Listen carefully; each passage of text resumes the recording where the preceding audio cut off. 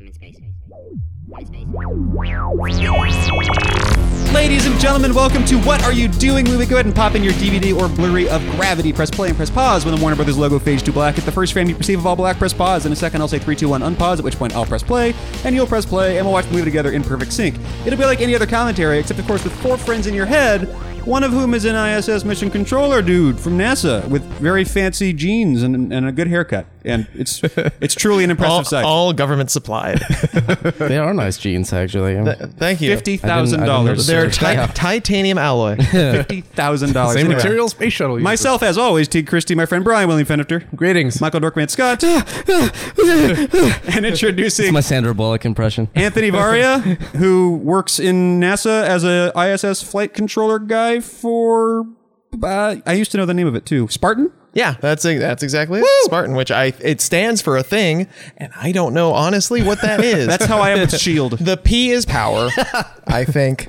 But yeah, no, I work out at Johnson Space Center for your International Space Station, your local International Space Station. I saw that crossing over the other day, a week ago. It was brightest thing in the sky next to the moon, stupid moon. It was bright as hell. I'm used to... It's brighter than Venus. It is brighter than Venus. Yeah. The only thing, moon and the sun. Well, yeah. Wow. Okay, that's cheating. Yeah, exactly. It brings it. That has massive size and proximity. Absolutely. No, it's a handicap. Really cool to see when it comes over. So Gravity came out when the trailers started popping up. At the time the trailers started popping up, it was looking like it was going to be like this little indie release sort of thing, where I remember like sending Brian a link to this, like, Warner Brothers just posted this trailer. I haven't seen it linked anywhere, but watch this shit. And it's right off the bat, it looks like the best thing that could possibly happen in my life. Brian's thing was always that he wanted sci-fi movies, to be at a standard of where it's like just Apollo 13 but fictional, but just that, please. Just give me something with that level of clarity and realism and stakes and inherent tension, because you're in a goddamn vacuum, you guys. And this looked for all the world like it was going to be that. And indeed, aside from some quibbles that people have, and I think rightly so, this is just a hell of a movie.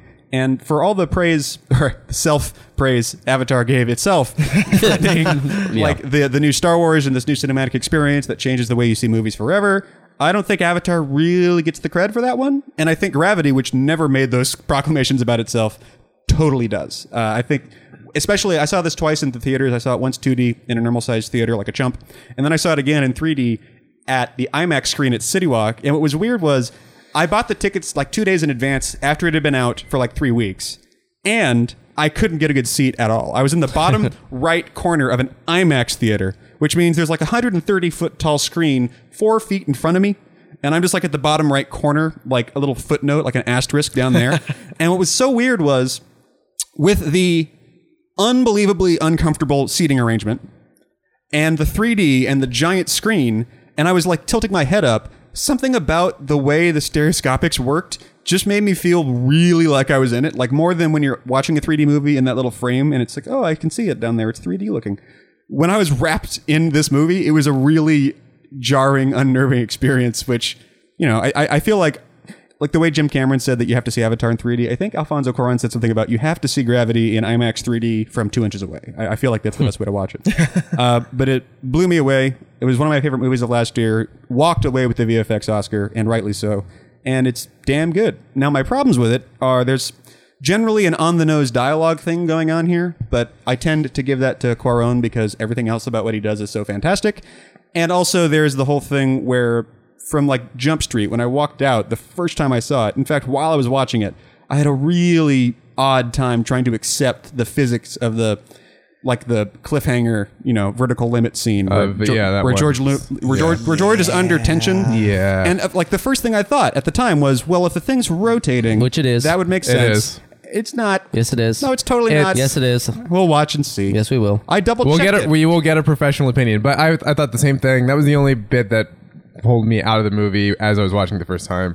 But then I was like, maybe it's rotating and maybe that's okay. And then I went back and rewatched it and it's not really. Maybe you could say the stars are kind of moving a little, but it's not like you'd expect it to be rotating much faster than that. In any case, comes up, we'll look. We'll talk about it. But we'll settle it once for I all. loved Gravity for the most part, and it's one of those movies that Dorkman bought it on 3D Blu-ray, even though he doesn't have a 3D player, because it's an aspirational. And probably never will. It's an aspirational purchase where it's just like it's sort of like Prometheus, except you can listen to this one too, in addition to watching it. You put it on the TV like it's just a glorious picture that just sits there and loops all the time. And it's beautiful, and I'm super psyched to have Anthony. Yeah, you could. If like there are people who like have parties where they just kind of put you can a get thing on. videos like IMAX, just something pretty on Baraka the TV or something. You Yeah. could totally do this. You could totally almost put this on and just have it playing in the background. And then freak out your guests when things start to go horribly wrong. Chad Peter used to make custom DVDs for parties where he just picked the best scenes, and sometimes they were like really horrifying or disgusting or Saw Yeah. or something, and just string out like 2 hours worth of 4-minute scenes and just play them totally out of context. And Chad's taste in movies led to it being mostly scenes you'd never seen before that completely devastated the tone of the party because people would just stand around the TV watching it like it was on fire or something. Because the whole point was like not get drawn into a full movie like you do sometimes. yeah, you don't want to get drawn at a into it. You don't party. want to script the party, and then you just play scenes from Bug. But then you get drawn into these horrible scenes. I've been yeah. to bars that actually a particular bar in Pennsylvania that only showed like and I've been there on a couple occasions and maybe I just was there on the wrong nights, but all it did was show like disparate scenes from Koyaanisqatsi and just and boy does that That'll put you in the bring mood to- down the house. yeah, oh yeah. Can I get a vodka cranberry? And I don't want to just bring it over to me. I don't want to break my attention here. You're right, This is- exactly. Brian, I'm really drawn into this African tribe. Yeah. I have to assume your story of excitement with Gravity started before the movie came out as well. Oh yeah, absolutely. I mean, as you said, Did you see it and this start is what I fanning said. yourself like an antebellum South like nice lady? Like ooh, I knew it. I knew it was a He thing. had the vapors. he had the vapors. I knew Cuarón was making a movie, a science fiction movie in space, and that was it for me. I was completely sold as it was. And then our friend Travis actually posted the first trailer to my Facebook page, and it was that was I didn't even know it was like contemporary, that it was Space Shuttle and Space Station until that trailer. And then I was like, all right, that's it. I'm going on media lockdown on this. I don't want another frame of this. I don't want to look at it because I know I'm going to watch the hell out of it when You're it like comes. 2319. Yeah. So I basically did that as best I could. I watched that first trailer and that was it. And then when it finally opened, Wise choice. yeah, because they released the first They started like showing clips. 10 minutes or something of the Well, movie, they whatever it was. released the very next trailer they released was the 2 2 minute unbroken minutes. Yeah. It was the 2-minute clip of the destruction of Explorer. Yeah. And then she Did gets not knocked need- out, and it's when it follows her. I think the trailer ends with her going out. It ends with her being flung off into space, which is a great place to leave a trailer, certainly. And then Right. the next trailer was the subsequent 2 minutes of Yeah. her. I avoided all of that. Avoided all of it on purpose. And then I loved it. And everything you said. It's easily one of my most favorite films of all time, and it was the very instance. But it was a cheating. film. It's like the sun is cheating. It's like it's really bright in the sky. Well, it is huge and really bright and really close. Gravity's one of my favorite movies. Yeah. No I mean- shit. I mean, it's a no brainer. And that being said, there are little quibbles. Like the first 5 minutes, I will tell you, the first time watching the first 5 minutes for the first time, I was like, uh-oh. Could this be the Phantom Menace of my adult's life? But obviously it didn't turn out. What to were be you that worried way. about? Just like, I mean, I think the really first ham-fisted dialogue The first and- 5 minutes is just really ham-fisted all around. The dialogue, She's a surgeon and- the situation, yeah. Right. And I'm sure we can go into all those technical details we if we will. want to. But once the actual movie starts, it's amazing. And did you really expect me to say anything else? This is one of the only movies I can think of where saying it's an amazing ride is not a backhanded sort of dismissive compliment. Where it's like it's an amazing Yeah. ride. No, Yeah. this is one of the only movies I can think of where saying that I It's mean a it. compliment, and you mean it. I mean it like literally. I mean, I seriously feel like this is a ride film. Like I Right. need to hold on because my chair is going to move around. It's And funny. It's not, but One of the trailers for this, it may have been the first one, came out during a week when we found ourselves in a position where we were doing an emergency spacewalk. So that was a little weird because it's like, oh, we got to send the crew out the door. Hey, what's this? Oh, I wonder if NASA was getting tweets like "Hill Okay. Corporate, this is totally just something you're doing for Gravity." Yeah, to-" exactly. Like there's wackos on Twitter. Oh, Here's what we're nice, gonna do. Nice guys. yeah, Chris Hadfield trying to get more Twitter followers. here's what we're going to do. We're not going to tell the guys that this movie came out. Well, it's funny, so the crew on board station, they watch movies. They have actually a DVD library, but that's given way to we uplink stuff to them. And a couple years ago, they called down. They were watching movies on Saturday night. Multinational crew. We give them their weekends off. They have time to do what they want. Saturday night, what do they choose to watch? 2001, where the computer kills all the astronauts. Well, that's a great thing to turn out the lights to when you live in space. Yeah, just can you pull the blinds down? The Earth is too bright out there. It's just screwing. It's gotta I'm getting go to the movie reflection. room, I'm getting yeah. a little reflection. Dorkman, Gravity, Gravitas. Yeah, I knew that my experience with it was, of course, I'm, nuts about all things Quaron, or at least most things Quaron. Quaron is the reason. Quaron is the why. Exactly. So Corona is good. Corona is wise. yeah, he's my absolute favorite filmmaker. He was before this, but now for serious. So I knew that he was working on, like Brian said, I knew he was working on some kind of sci-fi movie. I was a little concerned about it because I heard that he was, his thing is long takes, and I heard that he was working on like a big 17-minute take, and I was thinking, he's just doing his thing now. He's just doing it to like find out if he can or whatever. Yeah. And it's not really going to be appropriate or whatever.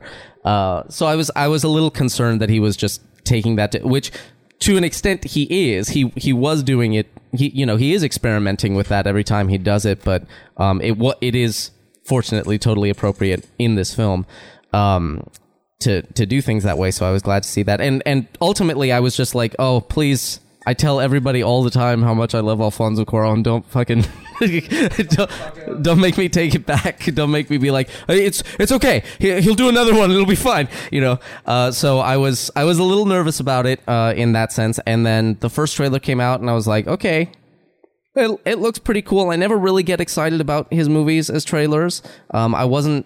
Him and Pixar. Yeah, I like the trailer for Children of Men when that came out. I was like, a lot of people got excited about him. I'm like, I don't see what you're also excited about, but I like him as a director, so I'll go for it.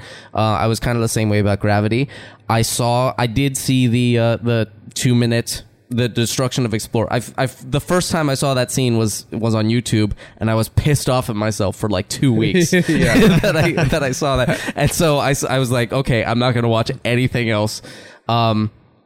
But that did give me the knowledge of kind of what we were dealing with here to go to look at it. And when he in interviews, because as Teague points out, everybody goes, oh, you really need to see my movie in 3D.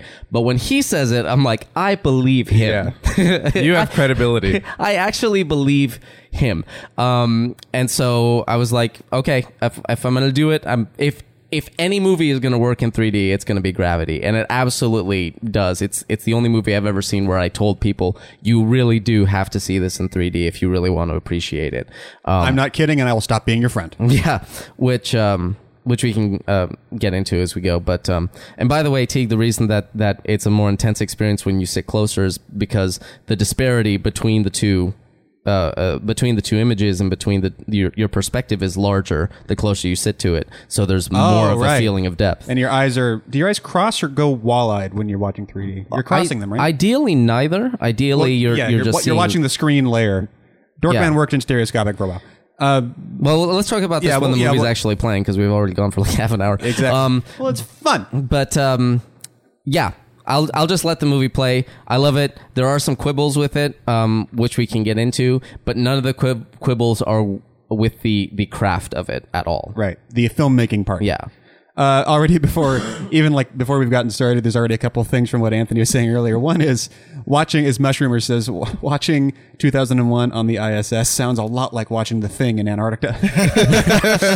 And also, Faldor asked, how big is the TV screen on the ISS? Well, they have laptops. They don't have nice. TV, but they just have standard laptops. We stream video to them, both for work purposes, and then on the weekends we uplink live TV to them as long as the right satellites are in range. So they basically Breaking Bad, probably. But whenever they. What did they think of the How I Met Your Mother finale? They wouldn't talk to us for 3 days. It was extremely disturbing. Well. Hi, Anthony. Hi. Nice to meet you. It is good to be here. I was telling you before we started recording, it's like, I know you from Brian's short film Thanksgiving with the Grances. Yeah, that's my seminal work. Yeah, man. But no, yeah, I am very happy to be here. I'm glad you guys invited me along. I really love it. What was your read on Gravity? Were you psyched about it in the sort of lead up? So I was excited for two reasons. Number one, I was a big fan of the completion of the Miss Congeniality trilogy, and I was really wanted to see how that play out. And I think it was probably as we'll see today, the most realistic of the three. I love you. Come back every week. And second, I'm all excited about anything that reminds folks, hey, there's people who live in space. Hey, we have a space station. Especially, as I'm watching in the trailers the destruction of the International Space Station, it is a self-serving thought of, oh, well, hey, people are going to see we have a space station. That's pretty cool. And so then, so that was my starting thought. They always destroy the Empire State Building, and then people go. Yeah. And so then, after that, I went through a phase as I was hearing more and more about the movie and more about, as we'll discuss, the technical quibbles with the movie. That was coloring my opinion of it. And also the fact of we had, last summer we had an incident on a spacewalk where, we almost drowned a guy named Luca Parmentano. I didn't...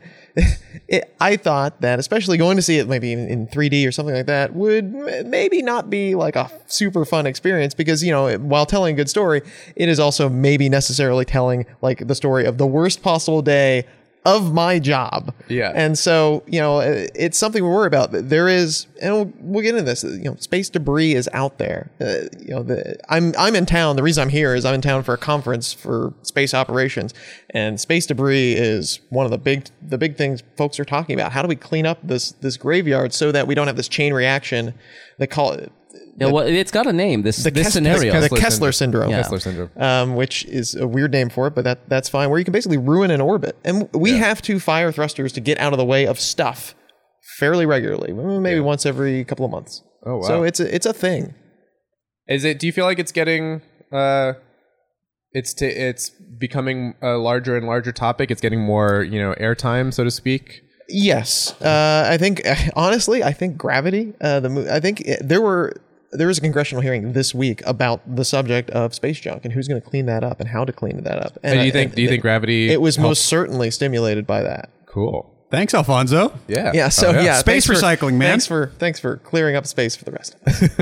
But again, as a NASA guy, I think it's anything that gets people thinking about space, and even a functionally but not physically semi-realistic interpretation of what is actually up there. That's pretty cool, and that's exciting. And to hear about how interested people were in a story about the perils and triumphs of space travel, that's pretty cool. So, and it also helped that when it did come out in theaters, I was on furlough. So one of the local theaters actually said, "Oh, if you're a NASA employee and you don't have anything else to do, you can come see it in 3D for free." That's awesome. So nice. just show up with your badge, and that was nice. Oh. And that's how he met your mother. Anyway, You're at the point where the Warner Brothers logo has faded to black, like I am here. Put your finger on the button. Ready to start? 3, 2, 1, unpause. And we're in. Okay, so actually my biggest beef with the movie in a way is these cards. The font is kind of weird, I agree. It's not and actually it's just the last one because it misses an opportunity to kind of state the theme right up front. Because what it says is life in space is impossible. What I think it should say is life in vacuum, or life in the vacuum is impossible, because that's really a large part of what this movie is about, is the fact that on a story level, on a human level, the story is about connecting with other people and how important that is to being able to live your life, and to really having value in your life is the connection with other people around you, and the man being an island. Yeah, and the crisis of being cut off. Yeah. From that. In this, it's literally being cut off, but it's a representation, as we've discussed around this, and as we'll discuss here, for being emotionally cut off because you're depressed or in mourning, or the various problems that she's going through, and the problems that you go through in a crisis where you feel alone, and then you have to find a way to reach out to other people. I just want to do a parody of that title sequence where it says, life in space is really hard, and then it slam cuts to tardigrades. One of the things, I was listening to a DP30 interview with Alfonso, and I say Alfonso because I'm not comfortable doing the Cuarón thing. Cuarón. See, I screwed it up. He said that when he sat down to do this, initially he had seen a script, I think that his son had written, The other Cuarón. He thought this was going to be a little thing. Well, yeah, That's what's great. He had seen a thing that his son had written that was in some way along the same lines, and it inspired him. He's like, I want to do something like that too. We should write a thing together. And they sat down and decided, what do we want to do? And kind of came up with the disaster in space thing. And then he sat down and tried to figure out what the theme was. He started with the theme first. And I was like, booyah. And of course, it's totally obvious that this is a theme about redemption and all that stuff. And then Alfonso proceeded to say, it's a movie about obstacles. And I was like, what? Well, All movies are obstacles. okay. Anyway, does anyone overcome them? That'd be crazy. Like we haven't, but I was just surprised that when he sat down and came up with the theme, it was obstacles. And maybe, I'm sure it's intentional. It's not like he made any part of this movie by accident, but it's so clearly more than just that. Like that's kind of almost like reductionary to say it's about obstacles. Yet that was the thing that he said it was about. He said that in that particular interview, but he said in other ones that it's about rebirth and it's about In one of them, he said it was connection about and stuff Fraggle like that. Rock. Yeah, exactly. He was really, So- just He exploring. was just the high themes. on that time for that interview. So there's a funny story that they tell in the behind the scenes where because this is all digital and stuff, they were doing playback and someone was showing off like how the playback works and how, I mean, simple stuff, you can like flop the image and turn it upside down and stuff like that. And it sometimes helps to look at particularly visual effects in a different perspective, because then suddenly things that you hadn't noticed before will pop out at you because you're just so used to seeing the shots, Yeah, you're not really looking at it. Yeah. Because you've looked at it 100 times already. Exactly. And so they're like, oh, let's just turn the, can we see it upside down? So they did. They started playing the shot upside down and he was like, that's awesome. Can we just do it like that? But only the first part of the shot, like as it approaches stone, you'll see the camera kind of slowly rotate and flip back over. So that's when it goes back to the way the shot was originally planned. But the first half of the shot has been turned upside down. And then, but unfortunately, because they have to rotate, like here it comes, but because they have to rotate it, they actually it took like another 2 months to render these frames over again so they could get all the extra stuff around the edges of the frame as it spins. But that's totally the kind of thing that happens where you're just like kidding around and fucking around in dailies and someone's like, oh, that's great. You're like, oh shit. Oh, We they just made a shit ton more work. Yeah. Jerry, you are fired. Never talk in dailies Yeah. again. Okay, so here's a question for you. It's pronounced Sandra. There's a lot of I mean, obviously there's an issue with just on a purely writing level. There's an issue with, as you know, the reason you're up there is because we want you to. Because they're like, this mission is about plot Yeah, exposition. because they're both like, yes, I did know that. which Yes. which kind of doesn't even matter. And there's more elegant ways to put it, but the important thing to understand is that she is not really an experienced astronaut, because that's an important part of her journey, is that she being the only one who survives, she's got a lot more to overcome than the people who have kind of trained for this much longer. Yeah. And I recognize that's very implausible. Like, why would you send her up there? Why wouldn't you just train a proper astronaut Well, they sent up Bruce. to do Yeah, this work? we largely just pull for the astronaut corps. We just pull from drillers. Yeah, that's what I've heard. Man. Yeah. So Professional wrestlers. There was a documentary about that in like '98. My question is, in a more realistic way, from your perspective, is there some way that they could have still gotten essentially this same character up there in a more realistic way that's not like, yeah, you're a doctor or whatever and you made a thing or whatever and now you're in space or whatever, like?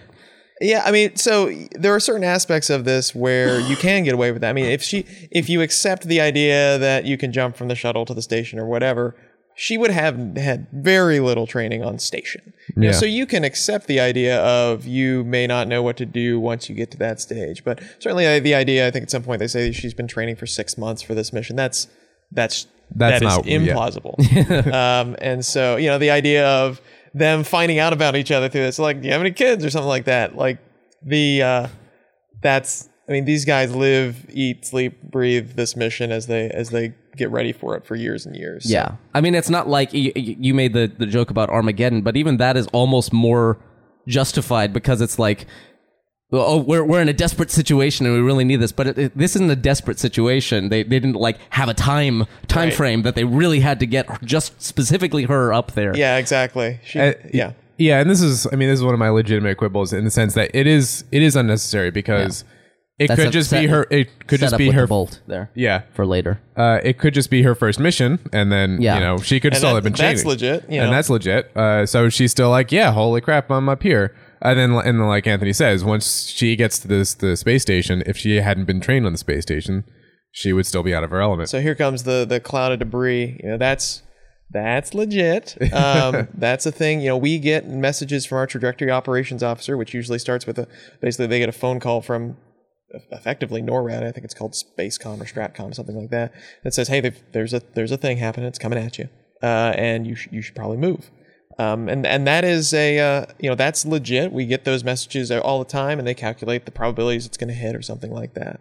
But these are, you don't want to screw around with it. We can handle debris at a very small, pea size or below, and that's what the station is armored for. And then anything above that, we gotta move. Yeah. I've heard one of the astronauts was telling me he was in the pressurized module at one night. Everybody else was asleep. It's very quiet on station, and he just he's quietly in there doing whatever, and he just hears ka-ping, and he just stops, kind of looks around.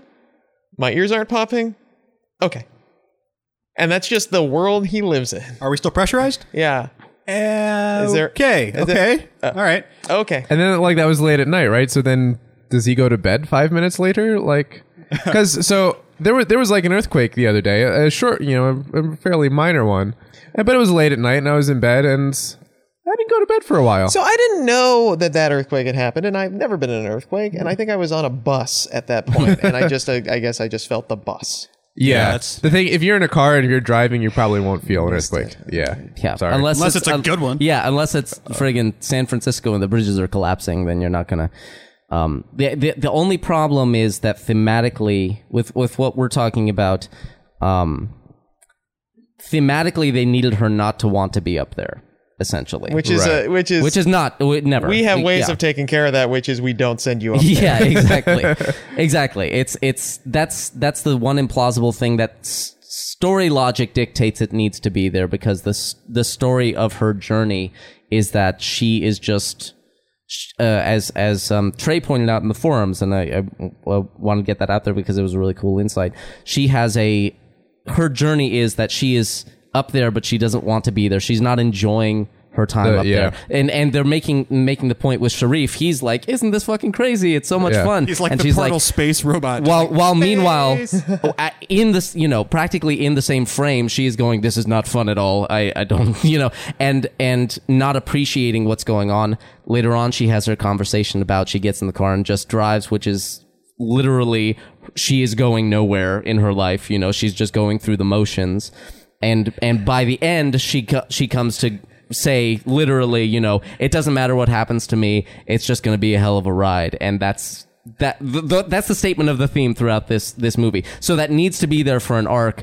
And unfortunately, I don't think there's any way to justify that realistically with what you would actually do. Well, in a you space could. walk. I mean, you could just broaden it a little bit. I mean, obviously, this character is depressed, but it could simply be that she's very depressed. I mean, depressed people. Well, I mean, I guess that's still a psychological thing that they probably want to avoid. She's more in mourning than depressed. But at this point, she's on the spectrum to the point where she literally is saying she doesn't want to be up here.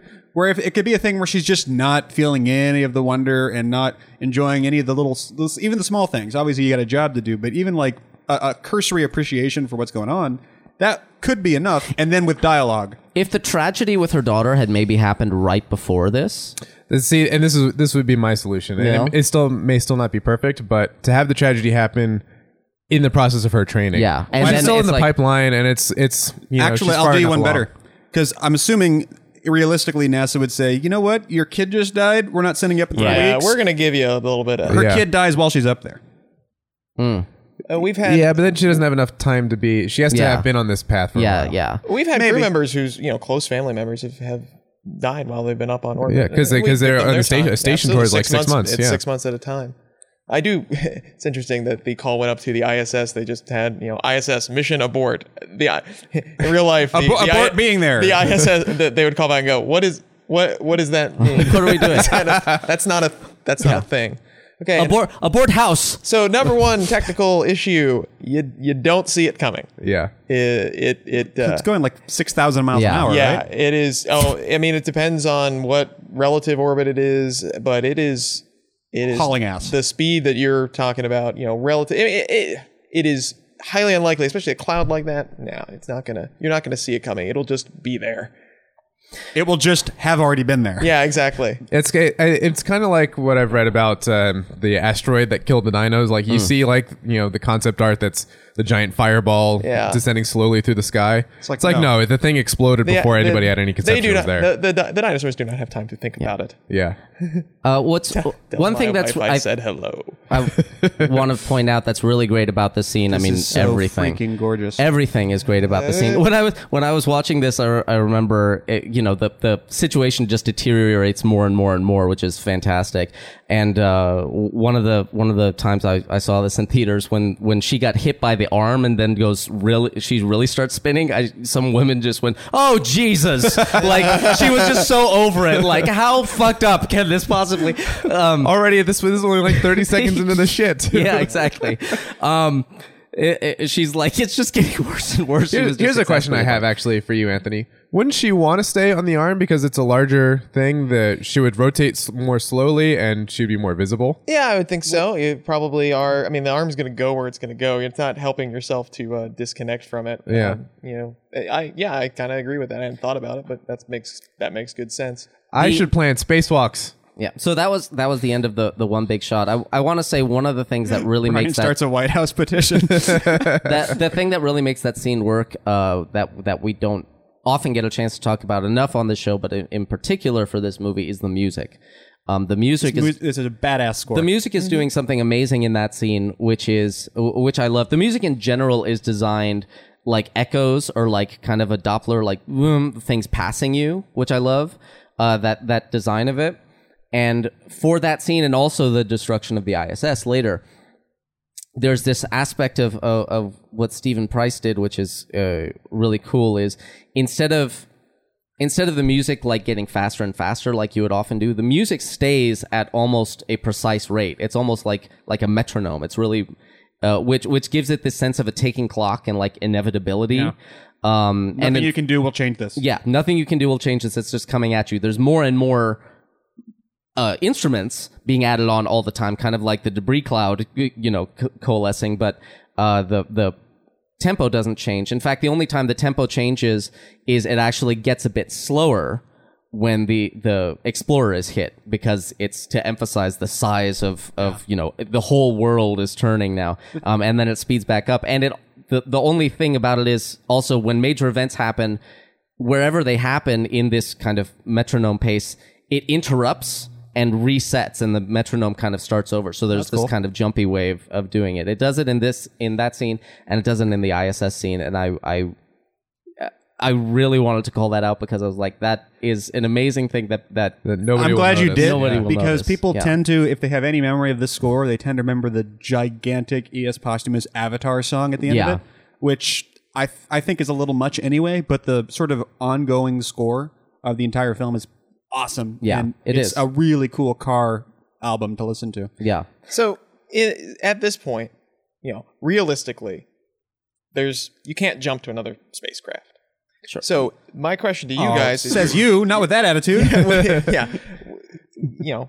I'd be interested in your opinions on if this movie was her and George Clooney were cut off from the ship and they had 2 hours left of all their oxygen and consumables, and that was it, and it was just them alone, and they could talk to each other and couldn't talk to the ground for some reason. Is that an interesting movie? I would love that. I would love the hell out of that. I'm writing a movie originally like that. thought- Don't I tell made a anybody, musical but- like when that. I first saw like the write-ups and the trailer for it, where the shuttle gets destroyed, You thought that's I where it was thought going? that was what that was going to be. I'm like, so it's like 127 hours. In Yeah, space. it's open water basically. yeah, Plus, exactly. the VFX gets a lot easier over the course of the Right, thing. and that's unfortunately a more realistic movie, but I think that's an interesting story to tell. Was there a thing with this one where Neil deGrasse Tyson had a problem with the stars, or was that just Titanic?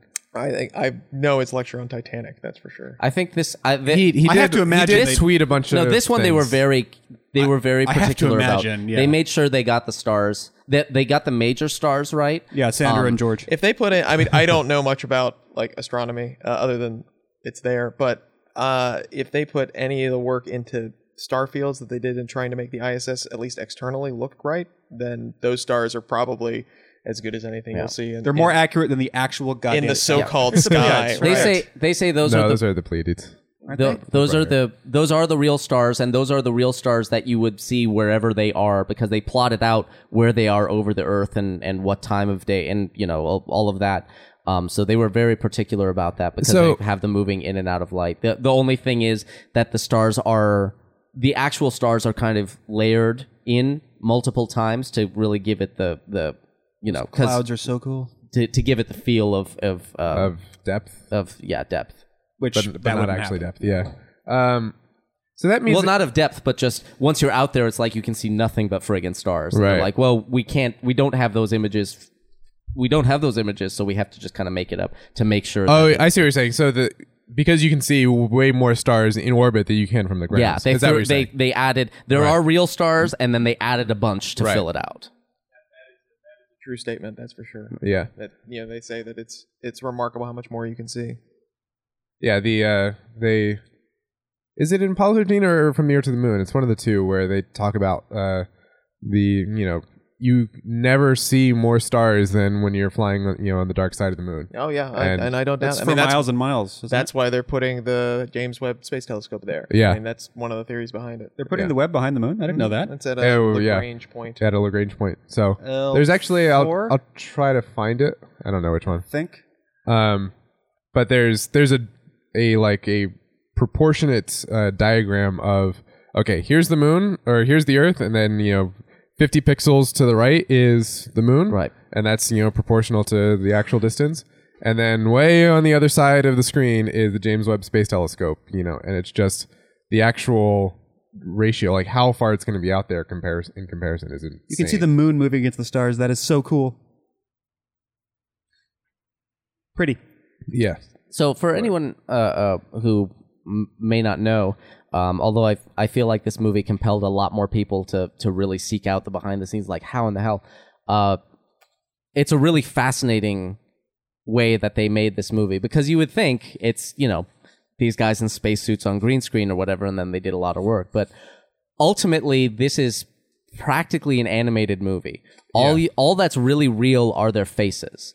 They performed this on a stage, and you can look at the behind the scenes, and it's really amazing the stage that they built. They basically put them in kind of proxy clothing so that the shadows would be cast on them properly, and then they figured out ahead of time what the shots were going to be, obviously, and what their surroundings and stuff were going to be, and they programmed them into this light box that they stood inside, and then they ran then they would run the shots. The shots were run on a really advanced motion control thing that could control not only the camera but them, and also the lights and stuff like that. It's called the Bot and Dolly system, and they would do that. They would perform it, and they would have the light box actually reflect, or not reflect, but show and bounce the proper light off them of what was actually around them, which they said helped their performances immensely because they could actually see what they were supposed to be Yeah, doing. so like They for basically example, put them when in she's a real life HDRI globe. Yeah. Yeah, and when she's floating inside the space stations, and it's just her, she's not in a spacesuit anymore. She's actually seeing a representation of the set around her. And that's an important thing to note as well. It's when she's flying around in the space station, there was no space station. Yeah. Like even when she's out of the suit, it's still a digital environment. this movie. So up to from the beginning, from here up to the point where she finally gets into the space station and takes off her spacesuit, is the first time in a long, long time where I was watching a movie and I went, I have no idea Yeah. how they did that. Because I didn't know about the light box at the time. Yeah. I read about it after the fact. When she's pulling off her spacesuit and she's still floating, But honestly, you watch the behind the scenes on it. Yeah, that's damn. brutal. Go hole ahead. through the face there. Oh, I'm sorry.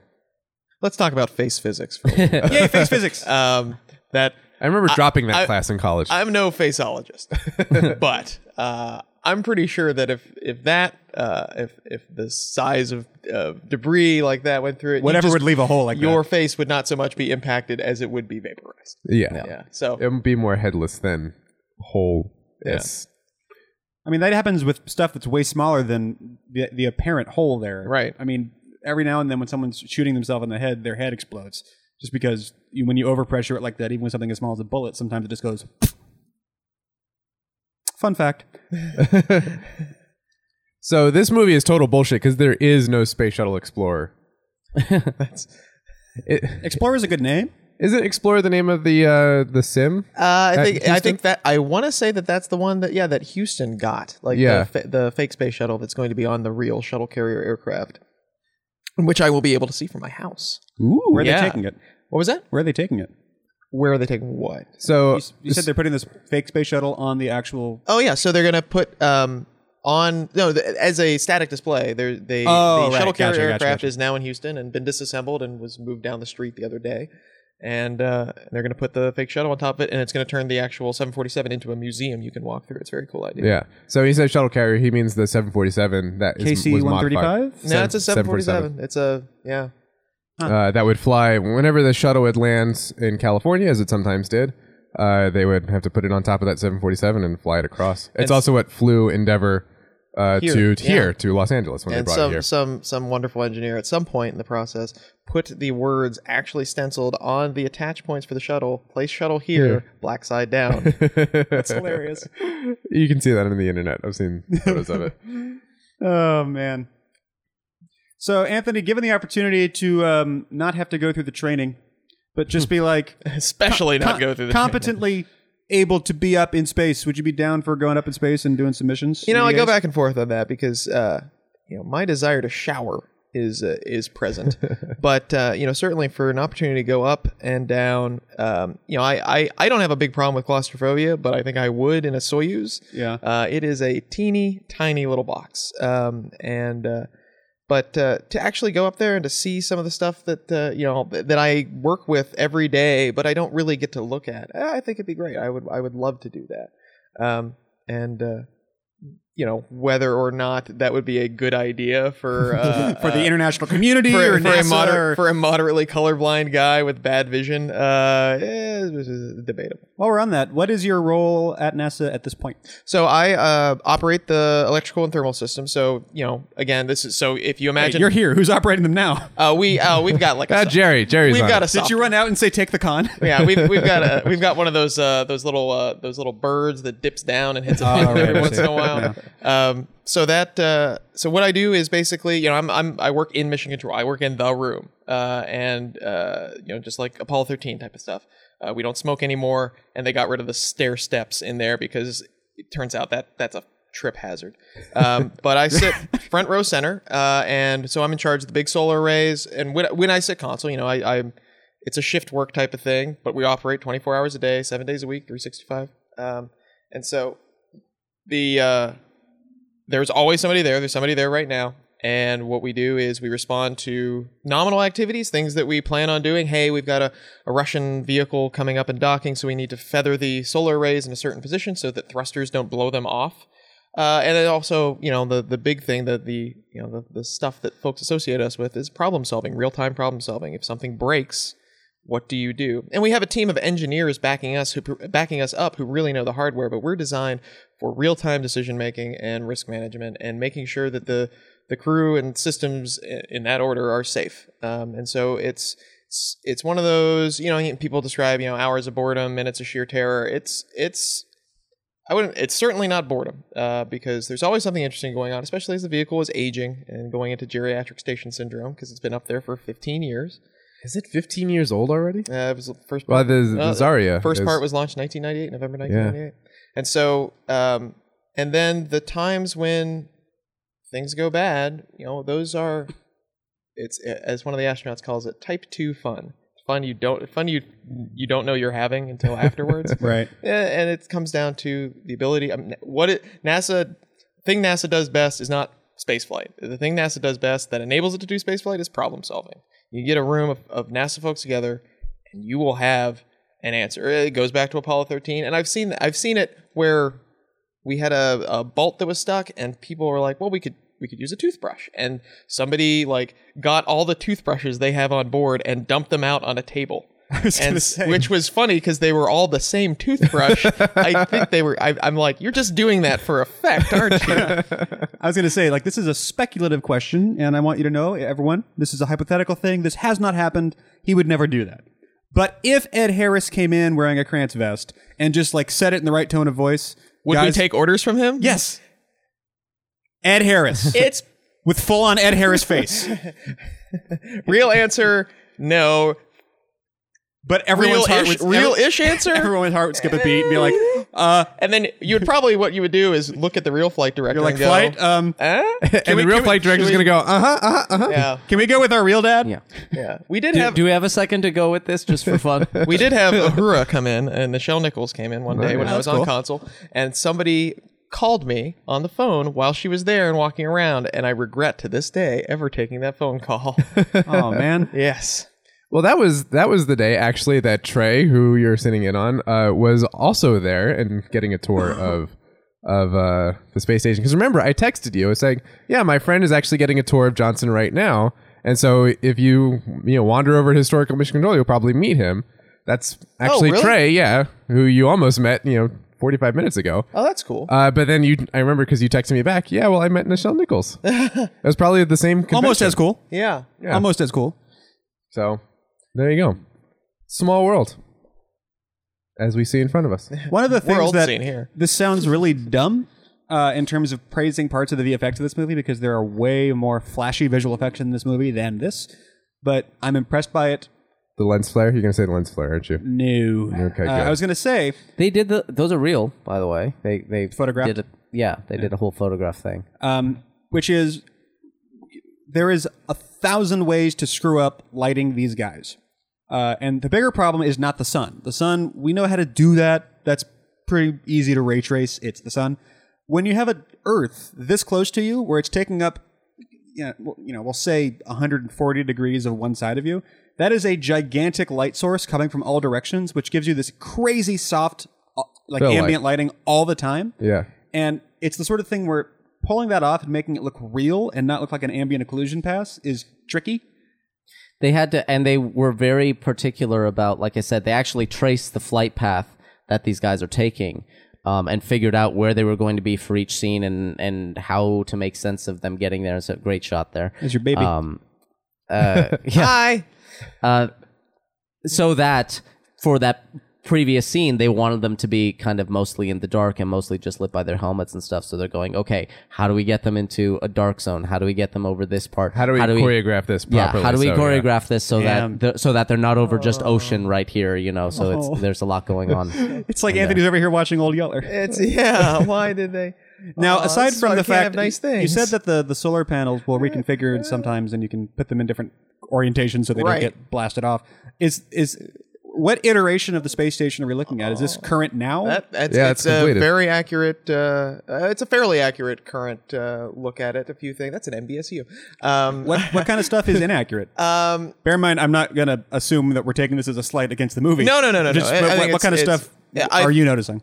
So on the external side, I think one of the modules is in the wrong place. It's super minor stuff, stuff that doesn't particularly bother me. That's gorgeous. Yeah. Oof. We cleaned up that parachute months ago on the real vehicle, but They've been meaning to get around to it. You're busy during the weekend, and What is the This long, bit with her falling is fantastic. what is the sort of long time frame plan for the ISS? so we're good through 2020. We're funded through 2020, and that's including all the Yep, international. there's the yeah, spinning. here we go. We're gonna. That's why they're moving. Yeah, It may not be enough, but they are moving. but we are doing we're doing as much science as we can to show that this is a national lab. It's a worthwhile endeavor, and certainly as we've come out of the assembly phase and into the use phase, we are the crew members are doing a great amount of science every week. The amount of man hours being put into science per week, especially when you think about they're usually just and now she is not spinning. If you can see him, watch the stars behind Clooney. If we can see him here, because there's kind of a glare on the TV. They're going in one direction because he's going up. I was expecting to see them going in several, where it's like some of them are going left, Something See, right. but there's a little bit of rotation there. You can see it Yeah. behind him. And I just It may don't not. think It may I just not don't be. think it's enough. It may not be enough. It absolutely may not be enough. But it's not to say that they didn't think of that, and they probably just decided, oh, it's distracting if he spins too much. Maybe it's just You know. it's the wind. Doesn't look like he's spinning that much. No, he's going up and up and up, even in that shot. All right. Yeah, so Again, I think it's there. May I not think, be enough, yeah. but they that's what they are going for. They weren't just like, yeah, he's just dangling there. You know, no, they're spinning. Anthony? Anthony, the astrophysicist. I'm sure it doesn't work. Final verdict? I have no astrophysics background, but I can tell you that they're. This scene is the one where a lot of us are like, that's not really no. My And problem the with problem is it's so cliche. my problem with the Yeah. scene is Yeah. that it's cliche. Yeah. I mean, if you unhooked, what it should happen is you unhook and you you're should just see right there. there. Yeah. And then Yeah. you could go, oh, maybe I should tink right back on. yeah.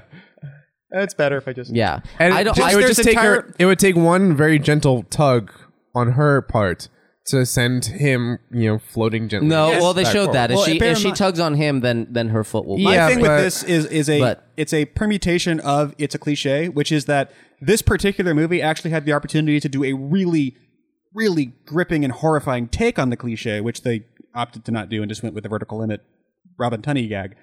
But what they could have done is she grabbed him by the hand and got him, and he just slipped out of her fingers, and he is 4 inches away, too Yeah. far, slowly moving, but he's like right fucking Which there. is But you that- can't you get know- to him. You can't get to him, but he's just right there. And it's one of those things where they just have this crestfallen look on their face, like, this right now is the worst possible thing. Just, I'm right here. That and would a be a good way to million do it. miles Which away. you won't hear me praise Mission to Mars very often, but that's what they do in Mission to Mars, and I think that's the right way to do it. He's just like 6 inches too far away, And it's like and he's- she's gonna come after him, even though it means her own death, and he stops it. I read a because I was interested in reading it, and I read a draft which turned out to be an earlier draft of the script that had some things different, including that scene. I was curious how they wrote that scene, and they originally had it simply that she missed. She tried to grab him and she missed, and he just went spinning off, and that sucks. And they decided. I haven't heard them talk about this, but clearly they decided that it was necessary and important for him to make that choice, for that to have been something they could have done, and for him to make that choice rather than it just be an accident, and to help kind of move that part of the story forward.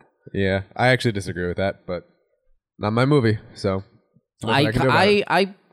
I've gone back and forth. Right now, I feel like I disagree with that too, but then I remember in a little while I may think about that and remember why I was like, oh no, I see why they made that choice. Sure. But I do like the version that Teague was talking about better. To be Yeah, like, I do oh too. well, There's nothing he can do. yeah. That's how it goes. Although she would probably have just tried and died. So I think that might have been part of it, just taking that out of her hands. So, yeah, I mean, and this is the main, science crib on this movie is the fact that all three of these things are within Yeah. hop, skip, and a jump distance of each Space other. is big. That's why they call it that. Yeah, and there's a lot of room up there.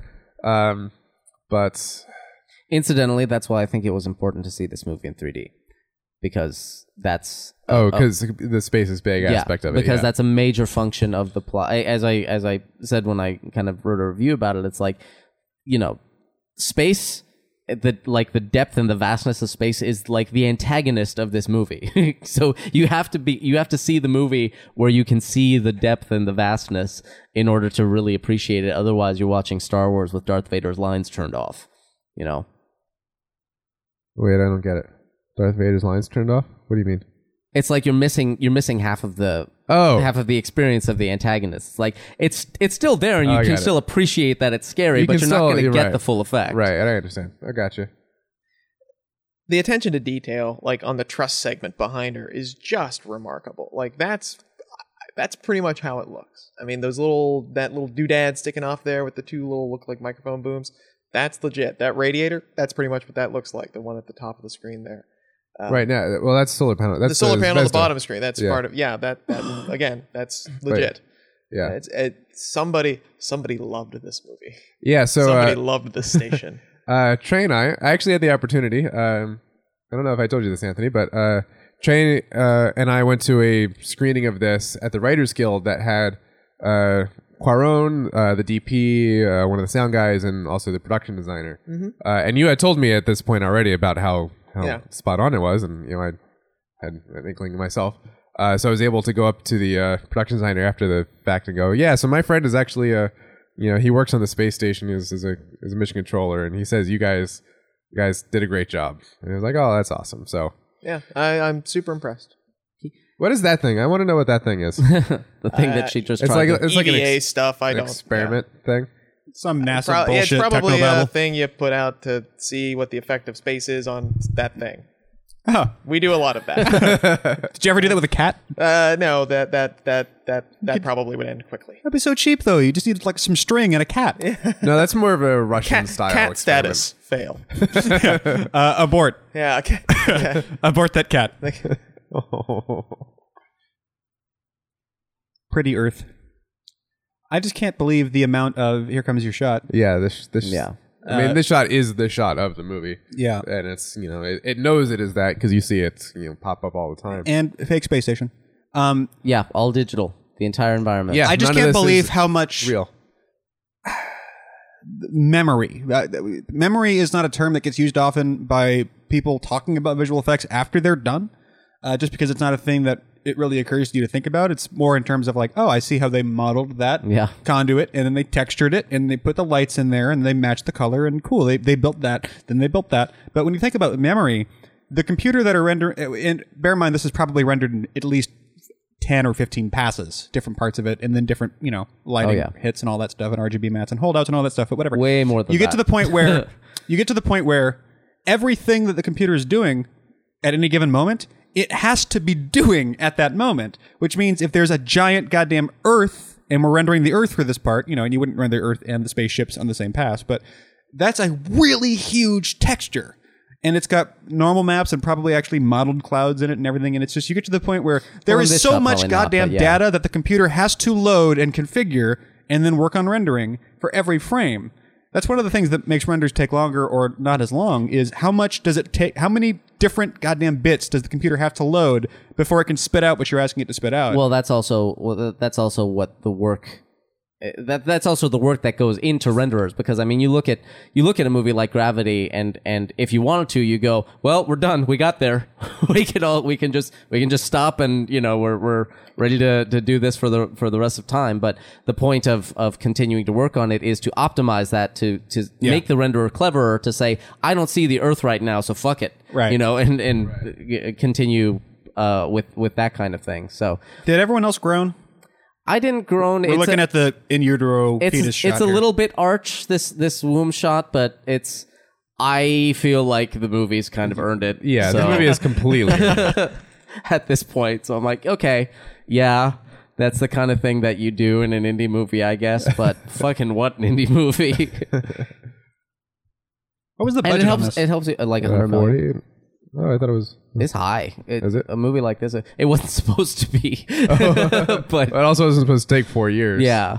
So the other impressive thing is, while they may not get all the modules and piece parts right, like the feel of the inside of the station is fairly accurate. Really? Yeah. That like looks so messy and like Yeah. open to air. And Yeah, this yeah. looks more like the It actually Russian space well, station. it is crew Than I dependent would've on thought. how clean they keep it. But you got to consider you're not dealing with square footage, you're dealing with cubic footage, so you get a little more leeway and they're good about keeping their cables from just kind of spinning out there. That's going to be a problem. But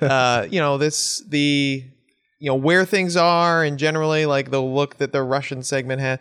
Maybe they made my one argument is they made the Russian segment look a little too American side, because it's the Russian segment has kind of a more of a homey feel to it. It's a little more it's both homey and it's the equivalent of space wood paneling. It just looks like a 1970s bungalow almost.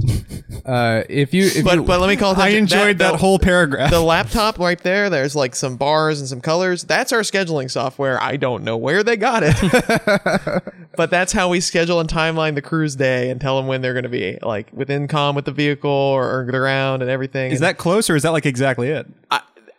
somebody like print they, screened it They or had something? someone on the inside. Yeah, that is Cool. If it's not exactly it, then it's awfully close. I think they had a lot. They had a lot of communication with NASA, and the thing about it was just that they were talking about there were kind of interesting rules. It's like Explorer is a fictional shuttle, so it was kind of designed to be different than the other ones, and there were interesting things like you can say NASA, you can have it be NASA, and you can have a patch that says NASA and kind of looks like a NASA patch, but you can't have an actual NASA patch. Like that's the limit that they don't allow in movies. And I'm not familiar with what the rules are for that sort of thing. That's interesting. Well, You're not allowed to call it space. That's trademarked. So, Yeah, Space George Lucas TM. owns that Yeah. and widescreen and also the color blue. and everything. He sold it to Disney, so. The production designer was talking about how they.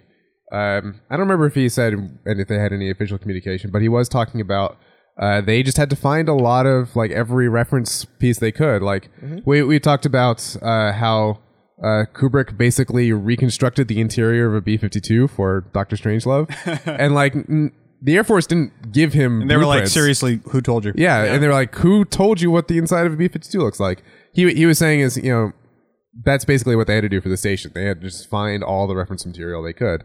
Now, there's a lot more reference Right, material, I mean- I would imagine. a lot of folks are like, "Oh, is your job classified?" Like, it's the opposite of that. We deal Yeah. with the internet. We deal with international partners. Now, there are certain restrictions on, there's arms regulations and export controls and Good things old like that. ITAR. And Oh, you're yes. still not like technically supposed to tell us about the Martians. Right, because of the incident. But no, it's just it's there's more information out there, and it's certainly I think one of the things that helps is the amount of video and cool pictures that have been sent down from station from folks like Sonny Williams and Chris Hadfield and So the alarm was fairly accurate. That display is the command and control laptop of the space station. It doesn't blink fire, but that is the that is the interface through which I command the vehicle. Like I click on a module and it pulls up a graphic display. And Your job Is is it sounding more and more like Artemis the more you tell me about it. Is it a Unix system? Do you know this? So this incredibly horrifying, terrifying thing actually happened.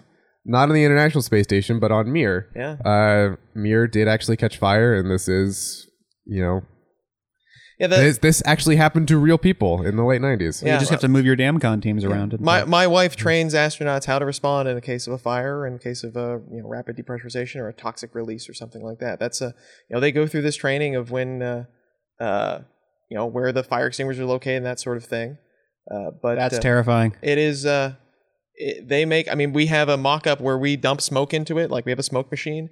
We're probably one of the non-club owners of a smoke machine. NASA has a smoke machine. But it's very important that they know exactly what to do, because at these points, we on the ground help out as much as we can. But in those scenarios, fire, rapid depress, the crew is primed for their own protection. They've got to be the ones who have a memorized response and get out of there. So is there a certain point where if something like that were to happen, and it becomes a point where they just have to do their thing, are you guys on the ground just like, okay, well, I'm assuming you're at Talk that to point us when you going, can. they're going to need this. Let's work on that. They're going to need that. Yeah, exactly. We're trying to stay ahead of them. And in the case of a fire, we're trying to look to see, like me as a power guy, I'm trying to see, is there a short circuit somewhere that is, Causing where it, a bunch or- of heat can be coming yeah. out, and then I'm going to start unpowering stuff. And we can, we may unpower whole modules. And the other thing we do is, you stop the fans. It sounds like, what would that do? You stop the airflow fans, and a fire in space will tend to burn itself out because it just sits there. It makes combustion products and pushes all the oxygen away, and it just smolders itself out unless there's a constant source that is giving it, which is why we moved all the oily rags away from the Flint experiment. back out into the garage This of the is space station. this is an actual set, by the way. Pretty much the only actual set in the movie is the Soyuz and the Shenzhen. But so the other thing is there's 2 Soyuz lifeboats, right? It depends on how much crew's up there. But Well, yeah, that was my one- question. There's one 6 up for there right every now. three. Yeah. There's So they come up on their Soyuz and they leave on their Soyuz. yeah, okay. Because they, like, if paint there were flames 6 on them people and on that stuff and- station and they all evacuated, there wouldn't be a Soyuz left over. That is correct. Yeah. Yeah, they wouldn't just have an extra. Ah, fun. That's cool.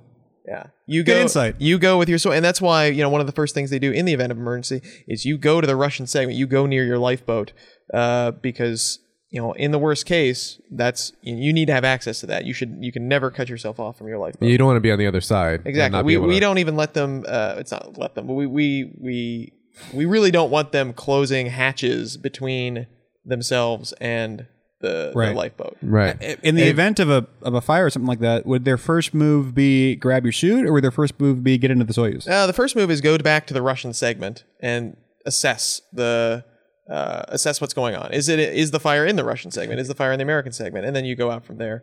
Is it something where you're going to try and, is it critical to fight the fire to get to the Russian segment, to get to your lifeboats? Or is it something where you can kind of go to your muster point and then meet up, make sure, do a head count, and then go forward and determine, well, is this something we can fight or we need to leave? If it was the sort, I'm assuming the last resort that you wouldn't really want to do, but probably could, I guess. You'd know, I don't. Can you just depress the station and just be like, all right, everyone hold your breath real quick. We're going to put out the fire this way. Yeah, I mean, there's nothing, you could. Like they if did you in that have one episode of Star Trek. Right. You could do that, but Firefly. with what we do with the, yeah. the fans and everything, I think between that and the fire extinguishers, if that doesn't do it, you should probably go. Yeah, there's less catastrophic ways of trying to solve this problem, and why add catastrophes on top of catastrophes? Your way works too, but Yeah, so when the fire did break out on Mir in the 90s, they got very close to abandoning the station, and really probably should have, depending on your point of view. Yeah. If it were a NASA operation, they probably would have abandoned station. yeah, I mean it's apples to oranges, but Yeah. we don't mess around with that. If you look at old pictures of Mir towards the end of its life, talking about how God, that's the gorgeous. Russians generally keep their station, you can see that, first of all, it just got very cluttered over the years. Yeah. And they also ended up laying a whole bunch of like pipes and conduits between the modules so that they wouldn't even be able to close. We call those doors. drag-throughs. Yeah. We don't have drag-throughs. Yeah. Drag-through bad. Yeah. Yes. I never realized how much this little guy looks like a little fly fishing bait. Which one? Soyuz. Oh yeah. Just kind of like has that like fly looking thing with the wings on it. Like It's based on you're gonna put a 1950s hook fly on it. fishing technology. I knew it. You heard it here first. Reverse engineered from the God, that is 1950s. gorgeous. Yeah, and I mean that is. This is another single shot from here to the end of the ISS. It's and a again, you one get. shot. I mean, the thing in real life is the size of a football field. It is big. I mean, and those parts on there. It's not a symmetrical looking thing. It's got these like gangly parts sticking off of it. This is what it looks like. It is a very real thing. And the various little capsules and all these things, the modules were added at different parts, at different times, little different things, or Tinker different Toys labs. bringing and- up from different rockets. Usually the shuttle, if it's an American part, and built up over time. Anything that looks like circular, like anything that looks like a tube, that's where the people live inside of those. And then you have the big truss segment, which you can't you have to access that with a spacewalk. And then the solar arrays and all the power systems. I mean, it's a big thing. Is it entirely solar powered? Oh yes, we our solar arrays put out about 80 kilowatts total, maybe. A day? What was that? What's the time period on that? No, it's 80 kilowatts. That's constant. Okay, constant. Kilowatt hours would be, I guess. How many vacuum cleaners could you run on that? Every time somebody brings up we have to power down, we only have this many amps, and I just whatever can't amount run a they tell vacuum me cleaner on is, all I that, say John. you can't run a vacuum cleaner, and it could be something like, well, we only have 100 amps. You can't run a vacuum cleaner on 100 amps. Yes, you can. There's plenty of power. You can run like several. And by the way, they do run a vacuum cleaner, and we do see that with I'll be sitting there, and all of a sudden the current draw on one of the power relays will just go bing, like way up. I'm like, what the heck? Oh, they're vacuuming. I'd imagine that would actually. It hadn't occurred to me that'd be a thing you have to do all the time. But there's gonna be dust, We schedule them 40 skin flakes and stuff. I just want to say this is one of the benefits of the way that Quaron is shooting this is just these long takes and these wide shots and stuff like that. The first time I saw it, there's that thing moving in the background because it was just hit by a little piece of debris. I didn't see it get hit by the debris the first time. I just saw it moving in the background. Yeah. And I'm going, why is that thing moving? It's in space. And then you'll see another one go.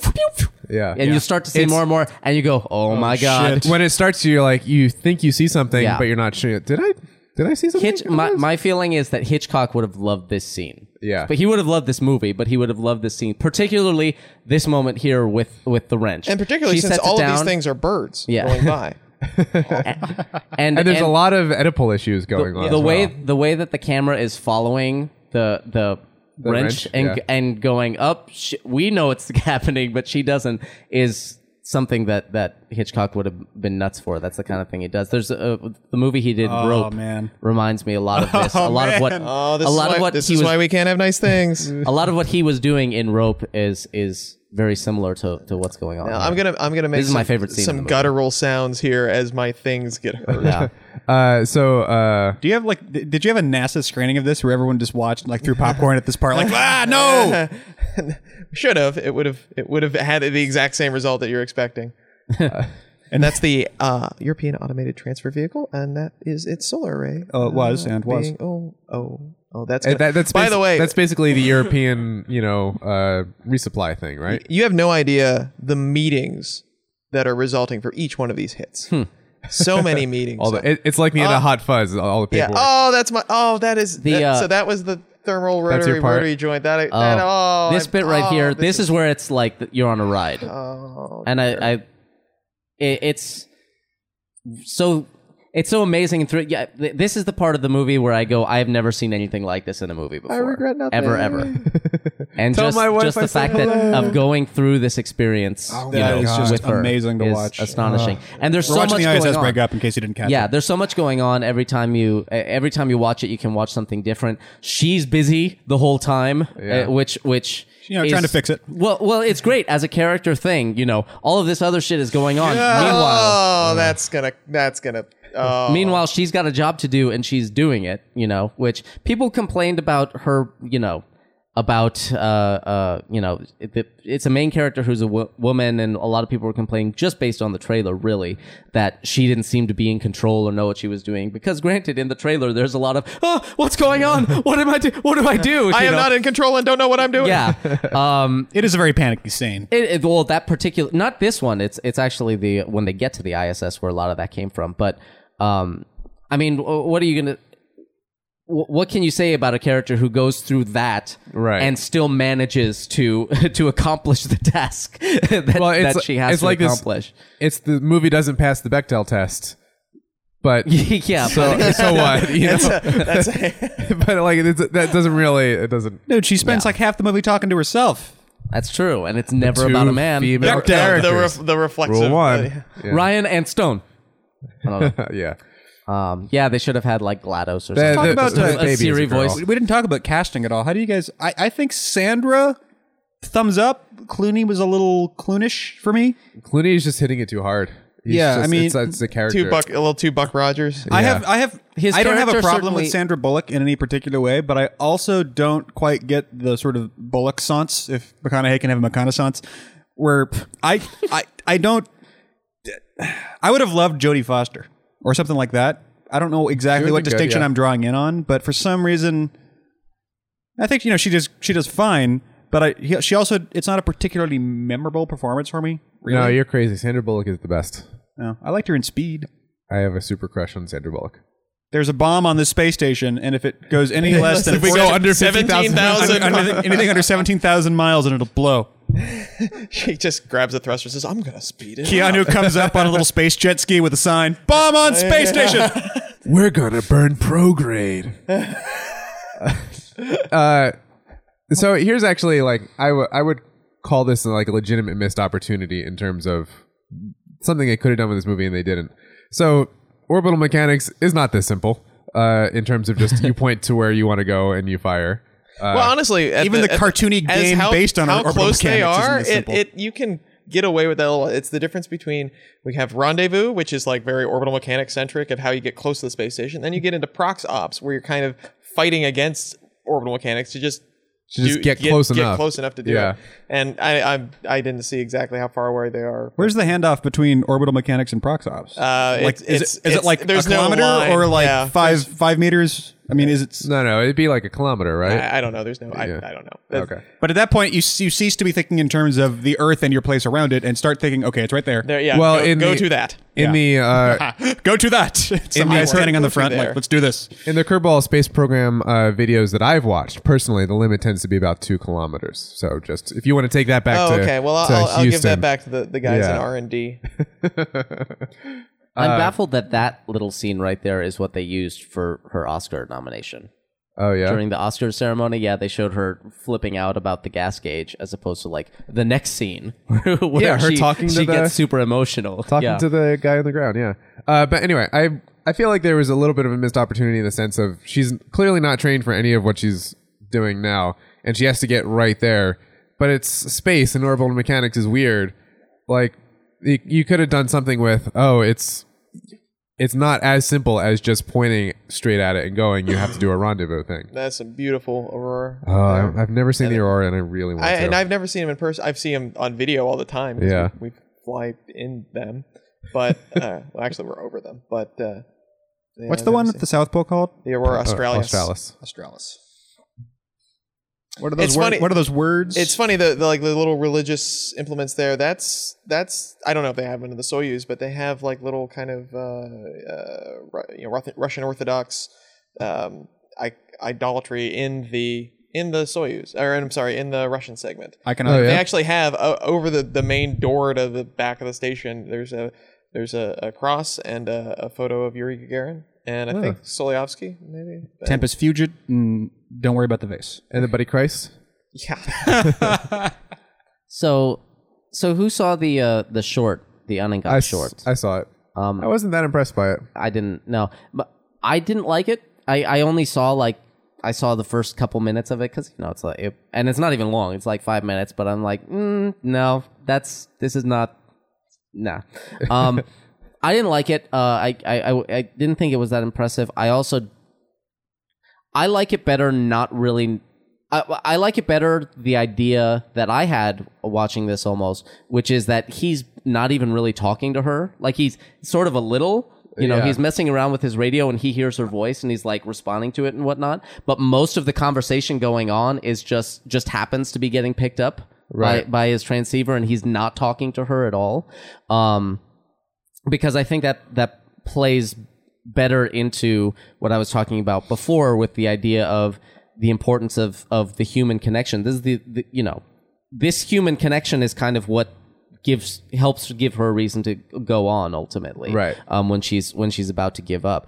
And the idea that it matters so much that it didn't even matter that he wasn't talking to her. Yeah. Just the fact that she heard another person's voice is what helped give her the will to go on. It wasn't even that real of a connection. Yeah. And you see it from the other guy's point of view. I think it would have been stronger if through most of it, he's not connected to her at all. Yeah. And maybe he has like one moment of real connection to her at the very end. Yeah, at the beginning he hears her say Mayday and he thinks that's her name or something. Yeah. He's kind of joking around with her, but other than that, the dogs are barking and the baby's crying, but that's just him dealing with that. And it's happened to get picked up on his his ham radio or whatever she's picking it up from. But instead it's like he's sitting down and having a conversation with her. And helping her get through this, and I actually think that's weaker. Yeah, I agree. It's weird what you just said, and this scene it reminds me of. Remember the scene in The Right Stuff where they go down to Australia and the Aboriginal guy shakes the fire and the embers come up into space? Remember that scene? That was weird. I like that scene. I think I forgot about it, so you just mentioned it. I know, do but it like happened. It totally did happened. happen. Yeah.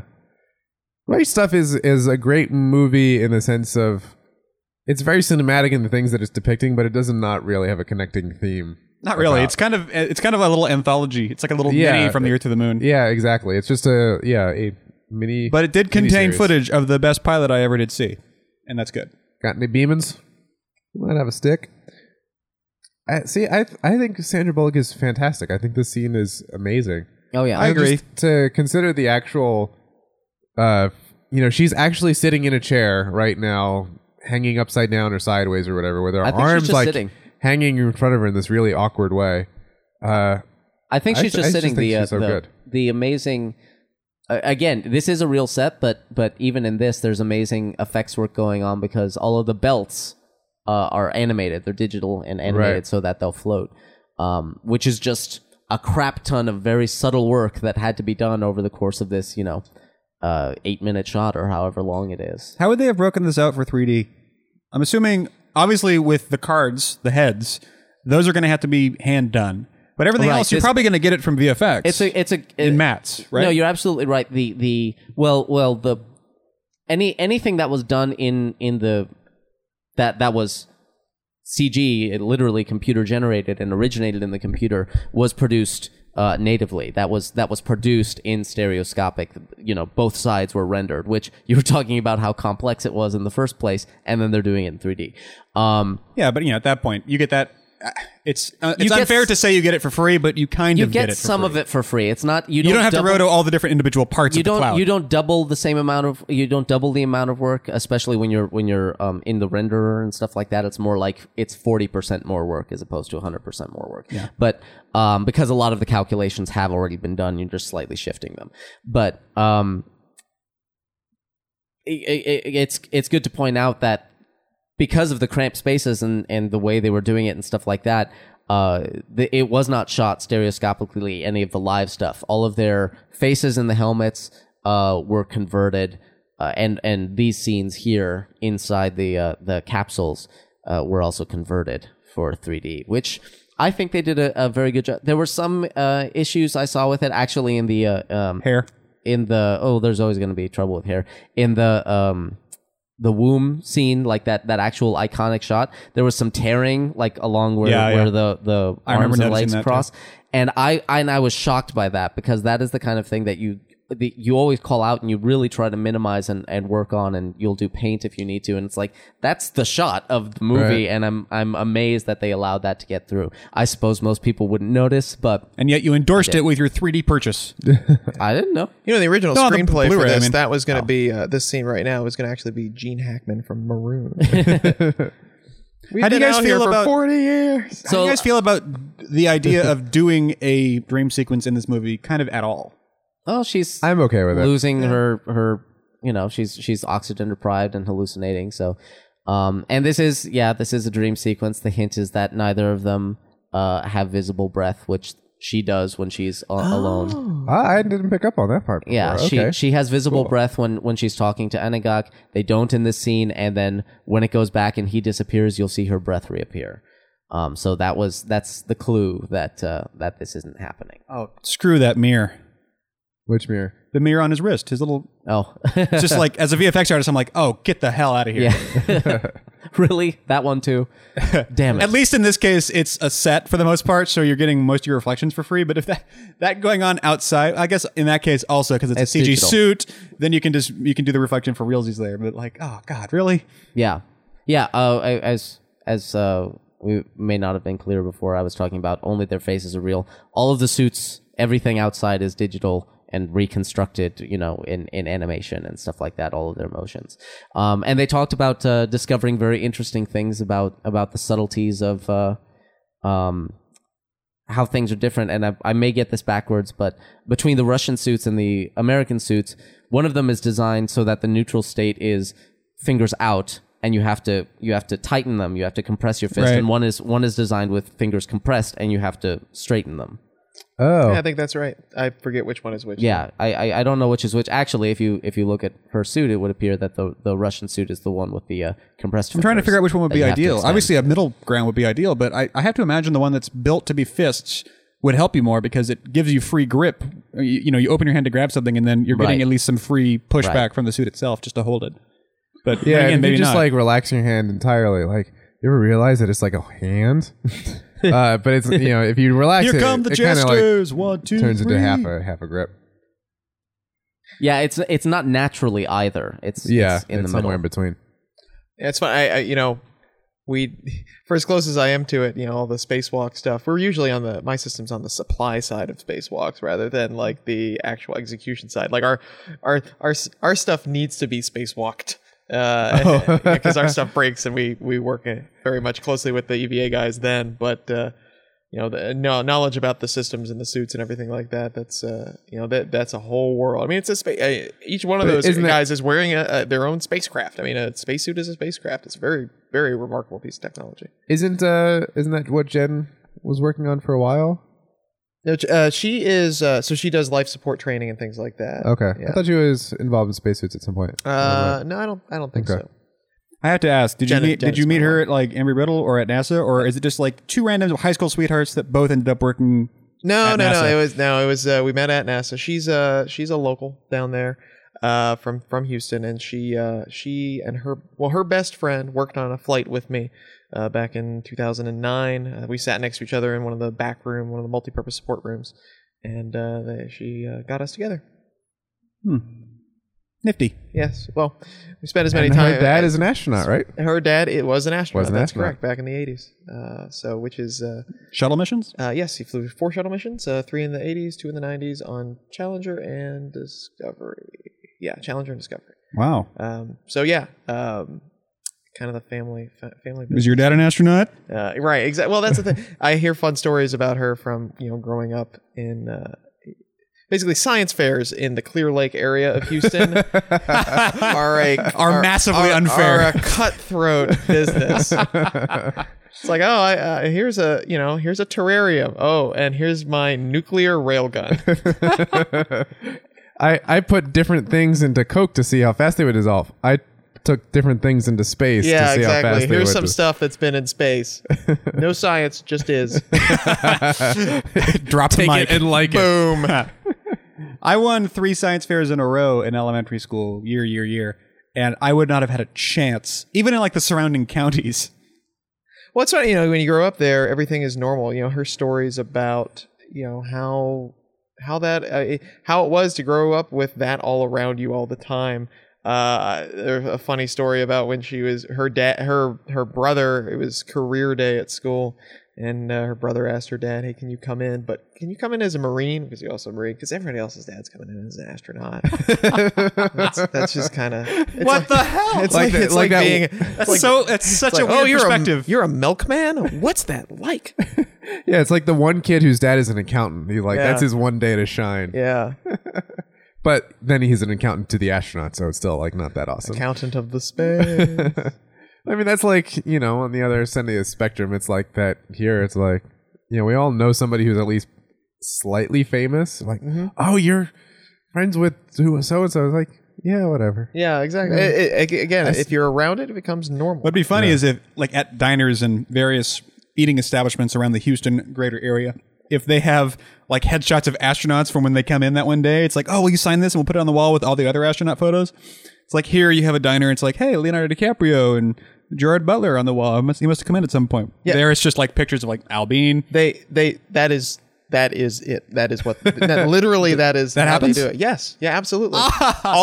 Most restaurants down there have that. There's a wall it's a really good Japanese The Wall place. of the Stars. Right, there's a really good Japanese place near my house, and it's just the whole wall. Especially the Japanese astronauts love coming there because it's actually a really good Japanese food.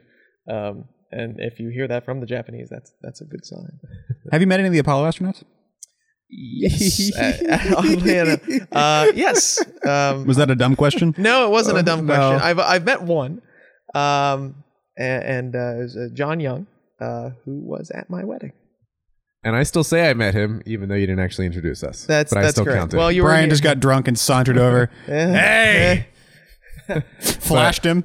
Just like, And whenever I encounter him, he's a Check out great this guy. moon. He and his wife are very good friends with my wife's family, and they've always been very good to us. It's just but part of me, whenever I see him and whenever I'm near him, I just having a regular conversation with him, but in my brain is just constantly going, and how was the moon? What was the moon like? Moon. Tell me about the moon. Yeah. you're just like hearing like a high pitched like tinnitus buzz. You're like, So there are, just for the record, there are 3 currently individuals in all of human history who have been to the moon and back twice. And one of them was at Anthony's One of them wedding. was at my wedding.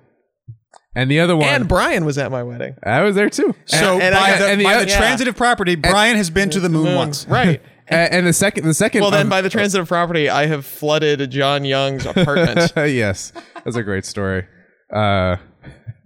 It's just a college story. I It has nothing didn't. to do with space. I didn't actively flood it. I just didn't do anything to stop it. I just stood All that idly is by. needed for evil to win is for good men to do nothing. Right. That's what we went with that day. Yes. Oh, this is so tricky. Yeah, so this scene again is This is where she jumps onto. This is the Fast and the Furious bit Well, where the she fact- jumps onto the truck.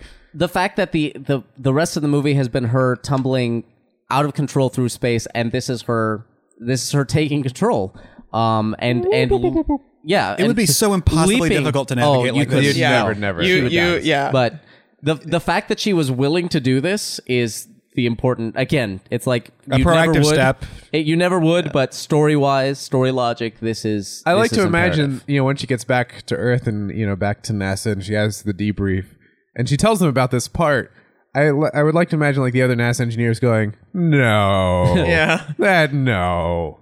At which point they'd start like Yeah. trying to fill in the more plausible ways Now she you're- could have gotten on Yeah, there. yeah. Where it's like clearly you Now I feel like you were Yeah. lying about this everything. is all. Yeah. you got your Batman. She's doing a contact thing. It never happened. Oh, It's like, okay. what do you mean? She's got 18 hours of tape. Yeah, exactly. Does the Chinese station actually look like this at this point? Is it this big? No, it's not that big. Yeah. It's basically the size of the service module of the Russian segment of the space station of the U.S. The International Space Station. From what I know, I also have. It's I wouldn't say shocking. It is interesting to me how little those of us who work in space know about the Chinese space station. It's not like they're actively trying to hide it. I don't think it's a. It's not suspicious. I don't think it's a It's golden. just like- it's not a golden eye, but it is something where it's just. We are loosely aware that it's there, but we just have no involvement in it. We wish them the best. Is the ISS and their space station, are they on like saying the same orbit is kind of hard to. I do believe that they are at Generally the same or angle? similar inclination, right? Right on. Of course, it all depends on what time of the day when you're at that inclination that Are they you at the same launch the altitude? vehicle. I'm not sure about that. I know the station's around 300 to 400 kilometers. So that's like Does it vary, 250 miles. or are you just Oh, rounding? well, so when the shuttle program ended, we boosted it up because we no longer had, the Soyuz doesn't have as much of a problem getting up that high. But the shuttle did because, mass, altitude is fuel. So once the shuttle program was over, we had an ATV, a European Automated Transfer Vehicle, big tanks. And so we said, all right, let's go up about 50 kilometers. And so we fired up for a bit. It's interesting. It had quite a lot of effects on just the thermal environment and things like that. Orbital debris, our orbit time got a little bit longer. These things that you don't notice until you leave the neighborhood. At this point, I have to imagine this is not the case, but I'm going to ask anyway. At this point, is the altitude set for life, or do you have to constantly make no, we adjustments have to to. it? I mean, anything, espatmo at the altitudes we fly at. So Hubble is. It's out of the atmo, though, isn't it? So Hubble's at 600 kilometers, but Yeah. there's still, there's atomic oxygen up at 600 kilometers, which is well above where the station is. And so the Hubble will eventually decay and fall. And it's probably going to be, I think, 30 years or maybe something along that line. And that depends on the sun. If the sun gets mad and throws throws a lot of stuff at us, the atmosphere expands and drag gets worse. Station where it's at and how big it is, of course, and how, non-aerodynamic in the least it is. It's designed to catch wind. It really is. I mean, we move our solar rays at times just for the purpose of drag reduction. But as big as it is, we reboost probably once a month-ish, and it's a little fire. We go a couple miles an hour or something like that. I'm not exactly sure. How much altitude do you boost it by? Like a kilometer or like 500 meters? You're getting out of my wheelhouse. I just wonder how much decay they're like. just- let it sink a little bit. All right, bounce it back up. If that's 20 feet or like it just hit the Eiffel Tower. We got to push it up a little bit higher now. It's a skosh. It's a skosh. Yeah, can we just a hair higher if we could, just to kick it. Really, just kick it. Yeah, would be all we need. This is such a tense goddamn scene. Yeah. There were 2 movies last year that both set high watermarks for me being tense in a movie theater. One of them was Captain Phillips, especially the end of Captain Phillips. And the other was this. And both of them are... The fact that the fact that she manages to make a little joke in that scene. What, speaking Spanish? Yeah, she's like, "Oh, no hablo chino," and turns it off. That's the kind of thing that a lot of people complain about movies being too serious these days, and they're right. Folks will say, "Well, it's a It's a serious movie. It's a serious movie. Serious things are happening. It's like, yeah, but people do that. Yes. You know, Yeah. people do that. You can still have some levity. You can still have the characters. And do nobody stuff is like mistaking this movie for a comedy because of that that. one moment. So, Although at some points this movie does go full Clooney. a few times. Speaking of, He's a little too late. by the a way, little too late. it's true. But Yeah. speaking of the conversion, because they were actually shaking her and the set and the camera, real hard to deal with. Didn't really work. Didn't really work. Because at that point, all your little converting it. rotoshapes have to be tracked. Yeah, and because they're all jiggling. and everything's blurred together, and it's not really working. And Also, so, I'm sorry, I just noticed nothing should be floating right now. It should all just kind of be pressed up against Slammed. the wall. Yeah. yeah. Like if I were her, I would probably want to move that set because that's gonna smash you in the face. Do you remember did you guys remember one of the behind the scenes featurettes from Apollo 13? How they got the out of the window sort of blasting furnace of fire going on? How that effect was actually done? I think Rob I don't Legato was the soup on He Apollo was. 13. by the And what way, it was it was time lapse footage of fire, and just when you overexpose and give each like frame a second to expose, the result when you play it back is just this perfect. Huh. Yeah, this movie is set up in such a way, and especially with that last monologue, that you watch this and go, she could really die right now. yeah. It's not like there's gonna be a yeah. sequel. The movie, She's never going back to space. it's just that story Did wise, you you feel watch that? I it think it was and an you go, earthquake just now. Did you feel it? I felt I something. thought it was a truck. It might have been a truck. thought it The was- floor in this room bounces a lot because right now we're actually over negative space. There's a garage underneath us. Oh, okay. I watched this and thought, I hope they don't, and they don't, obviously. But story wise, Her arc is completed. story wise, it is valid to kill her now, or it's valid to not show whether or not it would be valid to fade out and roll the credits right now. Well, let's split the difference. Let's get her back to Earth, get her out of the water, get her onto shore, and then have her trip. Just snap her And neck. then she steps on a rusty nail. And then she gets bit by a mosquito, and West Nile. yeah, that's So this is Gravity too. So the main capsule of a Soyuz, which is I guess the same thing as basically the Chinese thing. It's designed. People complain about Russian design. Oh, it's from the 40s. Well, like it's a really cool design. Like its natural state in a situation like this is to maneuver itself to be heat shield side down. Yeah, Like Yeah. it's Which they a show, real which they- smart design. they just make it. It's like a they- lead weight. They just weighted it heavier on one end. So Yeah, basically The center of mass is low enough that it. center of mass and then the aerodynamic center of pressure are offset in a way that it kind of corrects itself. it's like one of those bozo clowns. But the Apollo, the command module was the same way, wasn't it? Yeah, I think so. now Phil Plate's been looking at this shot a lot lately. He's trying to find out if it's actually a meteorite or if it's just like a rock falling off Oh of the. wow, a bad astronomy reference. You guys are the best. Aw, finally, a joke for my generation. Yeah, that's smoke, dude. This is Houston. That fire We is have not great. lots of It is questions. the fire is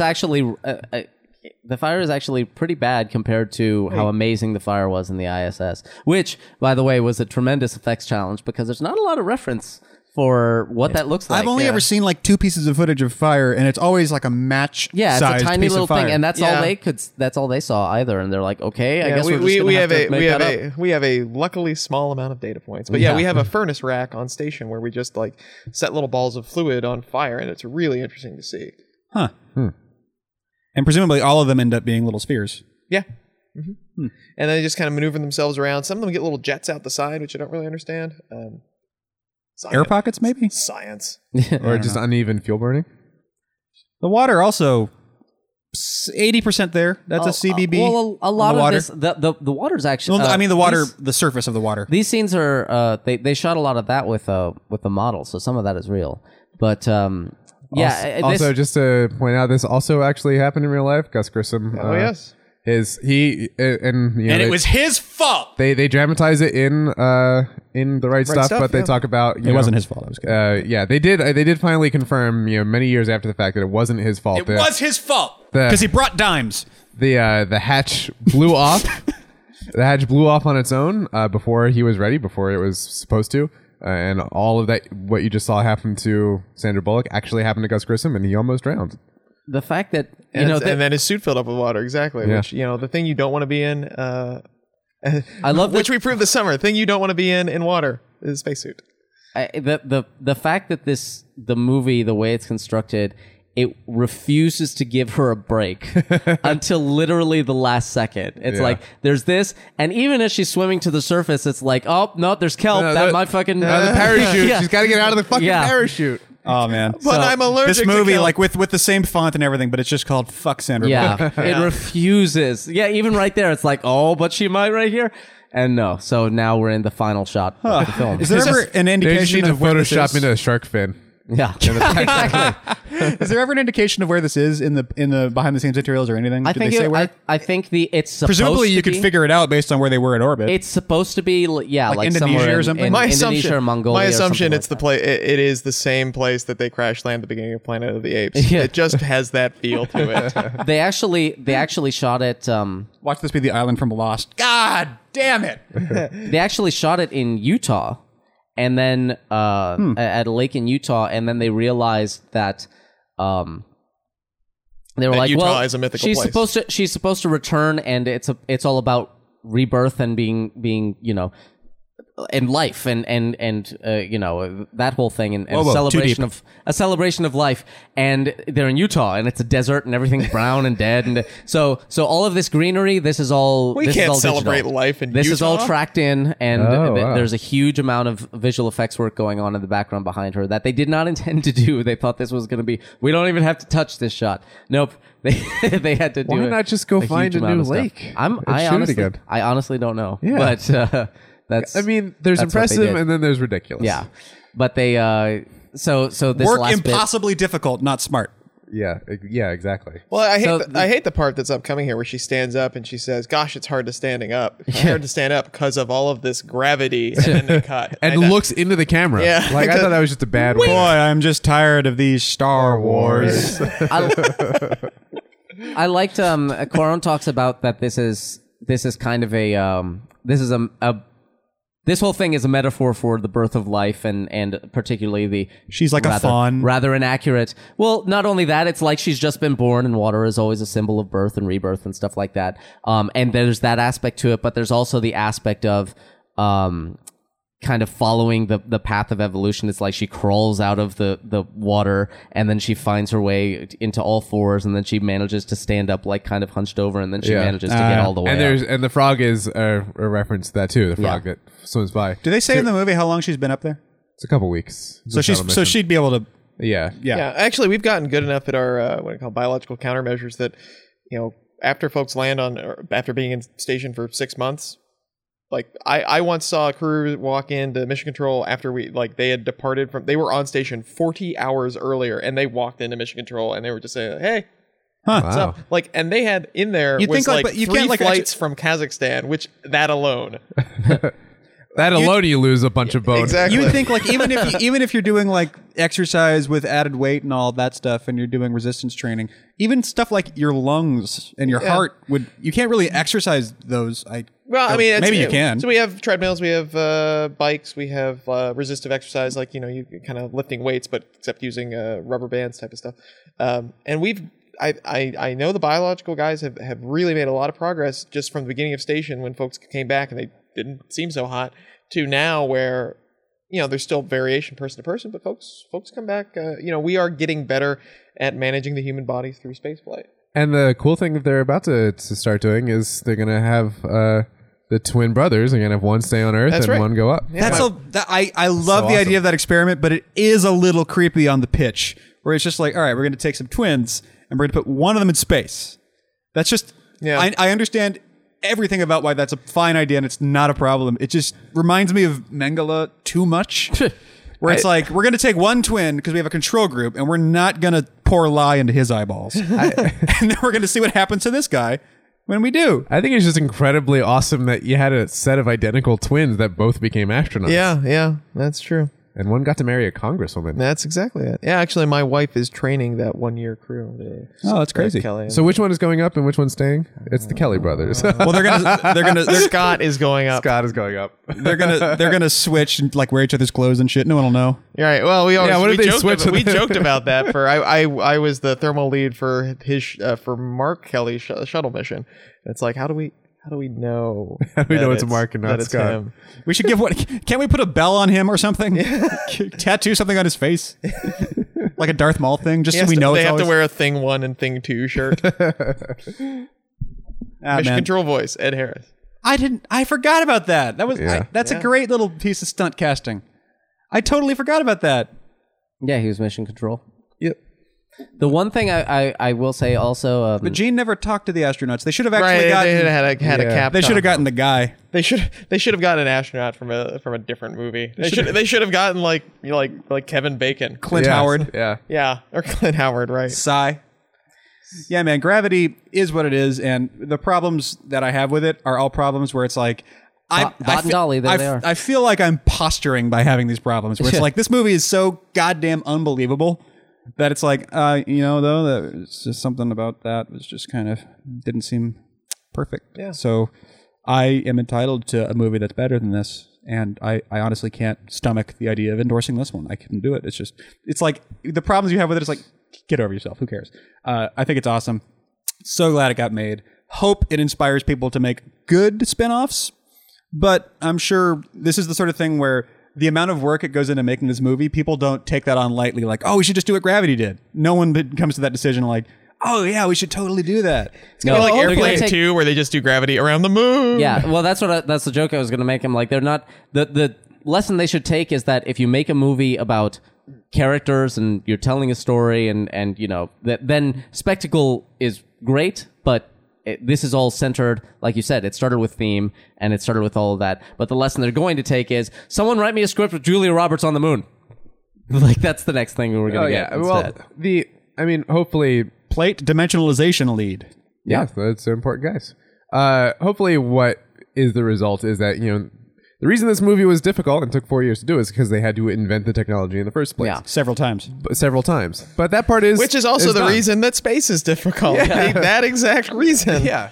But that is, that I'm work sure is they done. had That the doesn't have to be redone. Yeah. I And like so that they have it's- a head of hopefully it'll be shading. easier. Like that's Oh, yeah. remarkable. Like I'm sure they had the conversation like, should we just go to space? Because this is probably cheaper if we just go really, to like space. 10 years from now, it would probably be cheaper and easier to shoot this movie Yeah. in space than. Did I ever tell you when space tourism really takes off? My idea for a space tourist trap No. that I want to make happen. Is this a Futurama joke that you're about to do? I mean, it would be in place would be in on Futurama. there, yeah. It would be on Futurama, kind of joke. You know the Escher staircase drawing. that's funny. I want to build that in space and just like cover the whole thing in Velcro so you can walk around with Velcro shoes. That's a good idea, actually. Yeah. I'm down for that. Brian, Yes. Gravity. Yeah, it's what you said. It's like there are quibbles, but I feel like an immense snob having any quibbles whatsoever. Like we didn't even talk about the debris actually changes direction, which Shut up. I was actually really proud of myself for noticing that and understanding orbital mechanics enough that I go, hey, I noticed that. But that's exactly the effect. Like anything that you actually spot, good for you. But if you actually take issue with it, Good for you, asshole. yeah, good for you, asshole. And I say that applying it full well to me too. And then everything we already talked about, like the first 5 minutes, yeah. Clooney's performance, yeah. But other than that, I mean, it's superb. Dorkman Scott. Yeah, it's a fantastic film. It's Just for once, say something nice about this. will you? like you said. I think this is going to have a much more profound effect on movies going forward than Avatar did. It's not quite the cultural event that Star Wars was, but like I said in our best of 2013 thing, I feel like watching this movie felt to me like it was probably very similar to the experience of seeing Star Wars for the first time, of watching this and going, wow, they're doing something that nobody has ever done, and movies are not going to be the same after this. Because like you said, it just the fact that this kind of production is now in people's minds. It's been invented and now people are going to go, ooh, This is something we can this do. is an option. Yeah. Mi mama, is going to gracias. change things. So, Wow, look at the thanks. Guillermo del Toro, James Fincher, Cameron, Fincher. well, Guillermo del Toro is Quaron's best friend. Yeah. And, yeah. Oh, do they go and like do laundry together and like? No, they're That- rich. They those have people two- who do laundry for them. But they're like buddies. those they two go to the and, zoo together. Those two and Iñárritu, Me, those three are very close because they all came up. Who's the third one? I probably mispronouncing his name, but Iñárritu.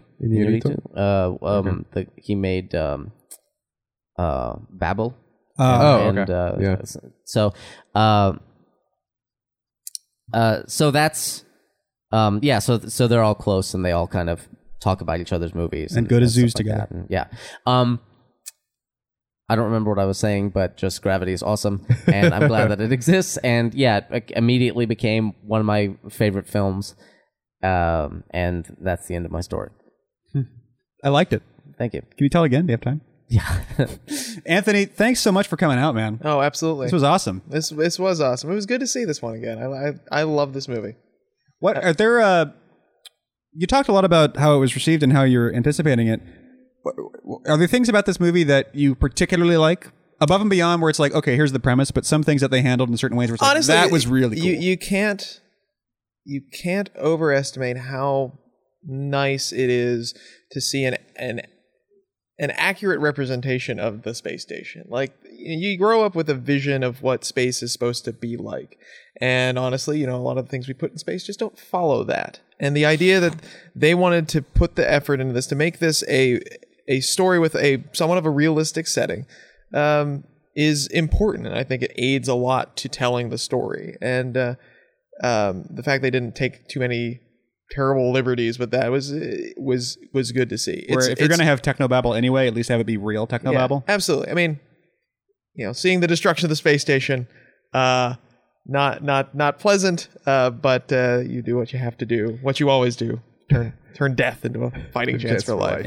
In terms of, I was going to say the fact that this, you made a really good point there that I want to make sure we hit, is the fact that all of this was specifically in service of telling a story. They had the story first, and then they invented this entire new world of filmmaking and all of this other stuff in order to most effectively tell that story. As opposed to Avatar, which wanted to invent technology, and he just made up a story to excuse it. Yeah, there were easier ways to do this movie, but they wouldn't have been that good. Yeah. Alfonso built all this technology and spearheaded this entire giant project in the service of the theme obstacles. Also, before we go, I did just want to say, you're talking to Trey before he came over. He just wanted me to make sure that I said that he likes it. Oh, I thought you were going to say he hates it. I was no, like, he wanted me to make sure that we got that in. Yeah, man. Trey likes this movie too. I kind of want to just keep talking about space stuff. I don't want to. What you thinking about? I don't want to stop. Yeah, man. Gravity, awesome. Thank you again, Anthony, for coming out and hanging out with us. My pleasure. It was informative and fun and funny. And thank you for telling us all those state secrets, by the way. That was cool. Oh, absolutely. No, it was great. It was great to tell you all those things. And to the folks out there, please support your local International Space Station. This has been What Are You Doing Movie. You can always find more episodes at friendsinyourhead.com. Go to the forum, involve yourself in the conversation. It's a wonderful community of people. It's growing every single day. Twitter.com/friendsinyourhead. friendsinyourhead@gmail.com and facebook.com/friendsinyourhead. Just keep type that stuff Just in anywhere. Google it. Just put it anywhere you want to put it. Or that. Go to the store, buy our shirts, like my fantabulous Tokes and Stokes shirt that I am now wearing, as well as others that have logos and things like that on them. Funny things we've said and other parts of the merchandising world that we're connected to. And go online and look up the word Spot the Station to actually see the International Space Station and make sure every night that it hasn't been gravity. Holden Hill design and maintain the website. And until next time, my name is T. Christie. Brian Finifter. Mike Scott. And special guest Anthony Varia. Is that your first name? Special guest. He's this German. Thank you very much for listening. Good night. Good morning. Good night. Good morning. Good night. Good morning. Good night. Good morning. Every 90 minutes. Good night. Good night. I get it. It's because orbits. Well, this was all we kind of had planned for. Yeah. Anthony was in town, so it's not like we're doing a second movie. We're doing Titanic right now. And I'm just going to spend the rest of the day thinking about if I was in that position on mission control. Oh my God, what a bad day that would be. What are the conversations that take place after we lose communication with the vehicle? That's the alternate. Never mind the guy in fucking Antarctica or wherever Anangonk is, like the Rosencrantz and Guildenstern version, where it's just what's happening at the same time. What's happening at mission control? Yeah, my closest experience of that is we were doing software upgrades about a year ago on the station, and the command and control computer we uploaded new software to it. And we swapped the computers to put the new software in place, and something went wrong. And so we lost communication with the space station for about an hour and a half. Well, actually, no, it was 2 orbits, so it was 3 hours. So for 3 hours, we would periodically, we basically, within that computer is where we tell the station, hey, point your antenna to this satellite so we can talk to you. So without that, the antenna is just kind of freewheeling and doing its thing. And so we don't have any communication with the vehicle. And so there were times when we just got lucky and it just kind of came into view and we get little blips of data. But because the computers were having problems, the computers were basically just spitting out lies. And it was like you couldn't trust the data that was coming down. And finally we got in contact with the crew. The crew calls down and says, well, we're fine. I mean, pumps are still running, everything like that. It's fine. You guys, Here, basically, how are you? As if to say, we know you guys are probably pretty worried, but A-okay up here. It's like they're calling their mom. Yeah. Well, I mean, it was reading a quadruple failure. I mean, it has to be instrumentation. So how did it end up resolving itself? Oh, we basically had the crew, once we got over, so our standard way of communicating with the vehicle is by using the tracking data relay satellite system, which is 3 satellites in geostationary orbit that we talk to the station through. Cool. And then what we also have as a backup to that is the Russians do it the old-fashioned way. They have ground sites with VHF or UHF or something like that. We fly over there, and they can contact that. And we can, just as the Russians ask us for permission, hey, can we use your satellites? Every once in a while we can say, hey, be a buddy, can we talk on your system? And so we patch in. Can I borrow your phone? There. So we call, basically, yes, the equivalent of, hey, Moscow, can I borrow your phone? And then we called them and through that system and said, hey, run these steps. I mean, they have procedures on board. We do. So their time is important. We want them doing as much science and as little maintenance as possible. Stuff we can do from the ground, we do from the ground. But they are all trained in how to recover from these type of things. They've all run these procedures. And so we can just say, we want you to perform, 2.100 in the communications tracking book and steps 5 through 8. And they do that and poof, all of a sudden, all the data you ever wanted. So, I mean, they have, like I said, there's that graphical user interface they have on a laptop, and they just pull it up, and I want to work on this system, and I want to do this to it, and it's the same way you start up a pump, or turn on the electrical power, or turn off a light.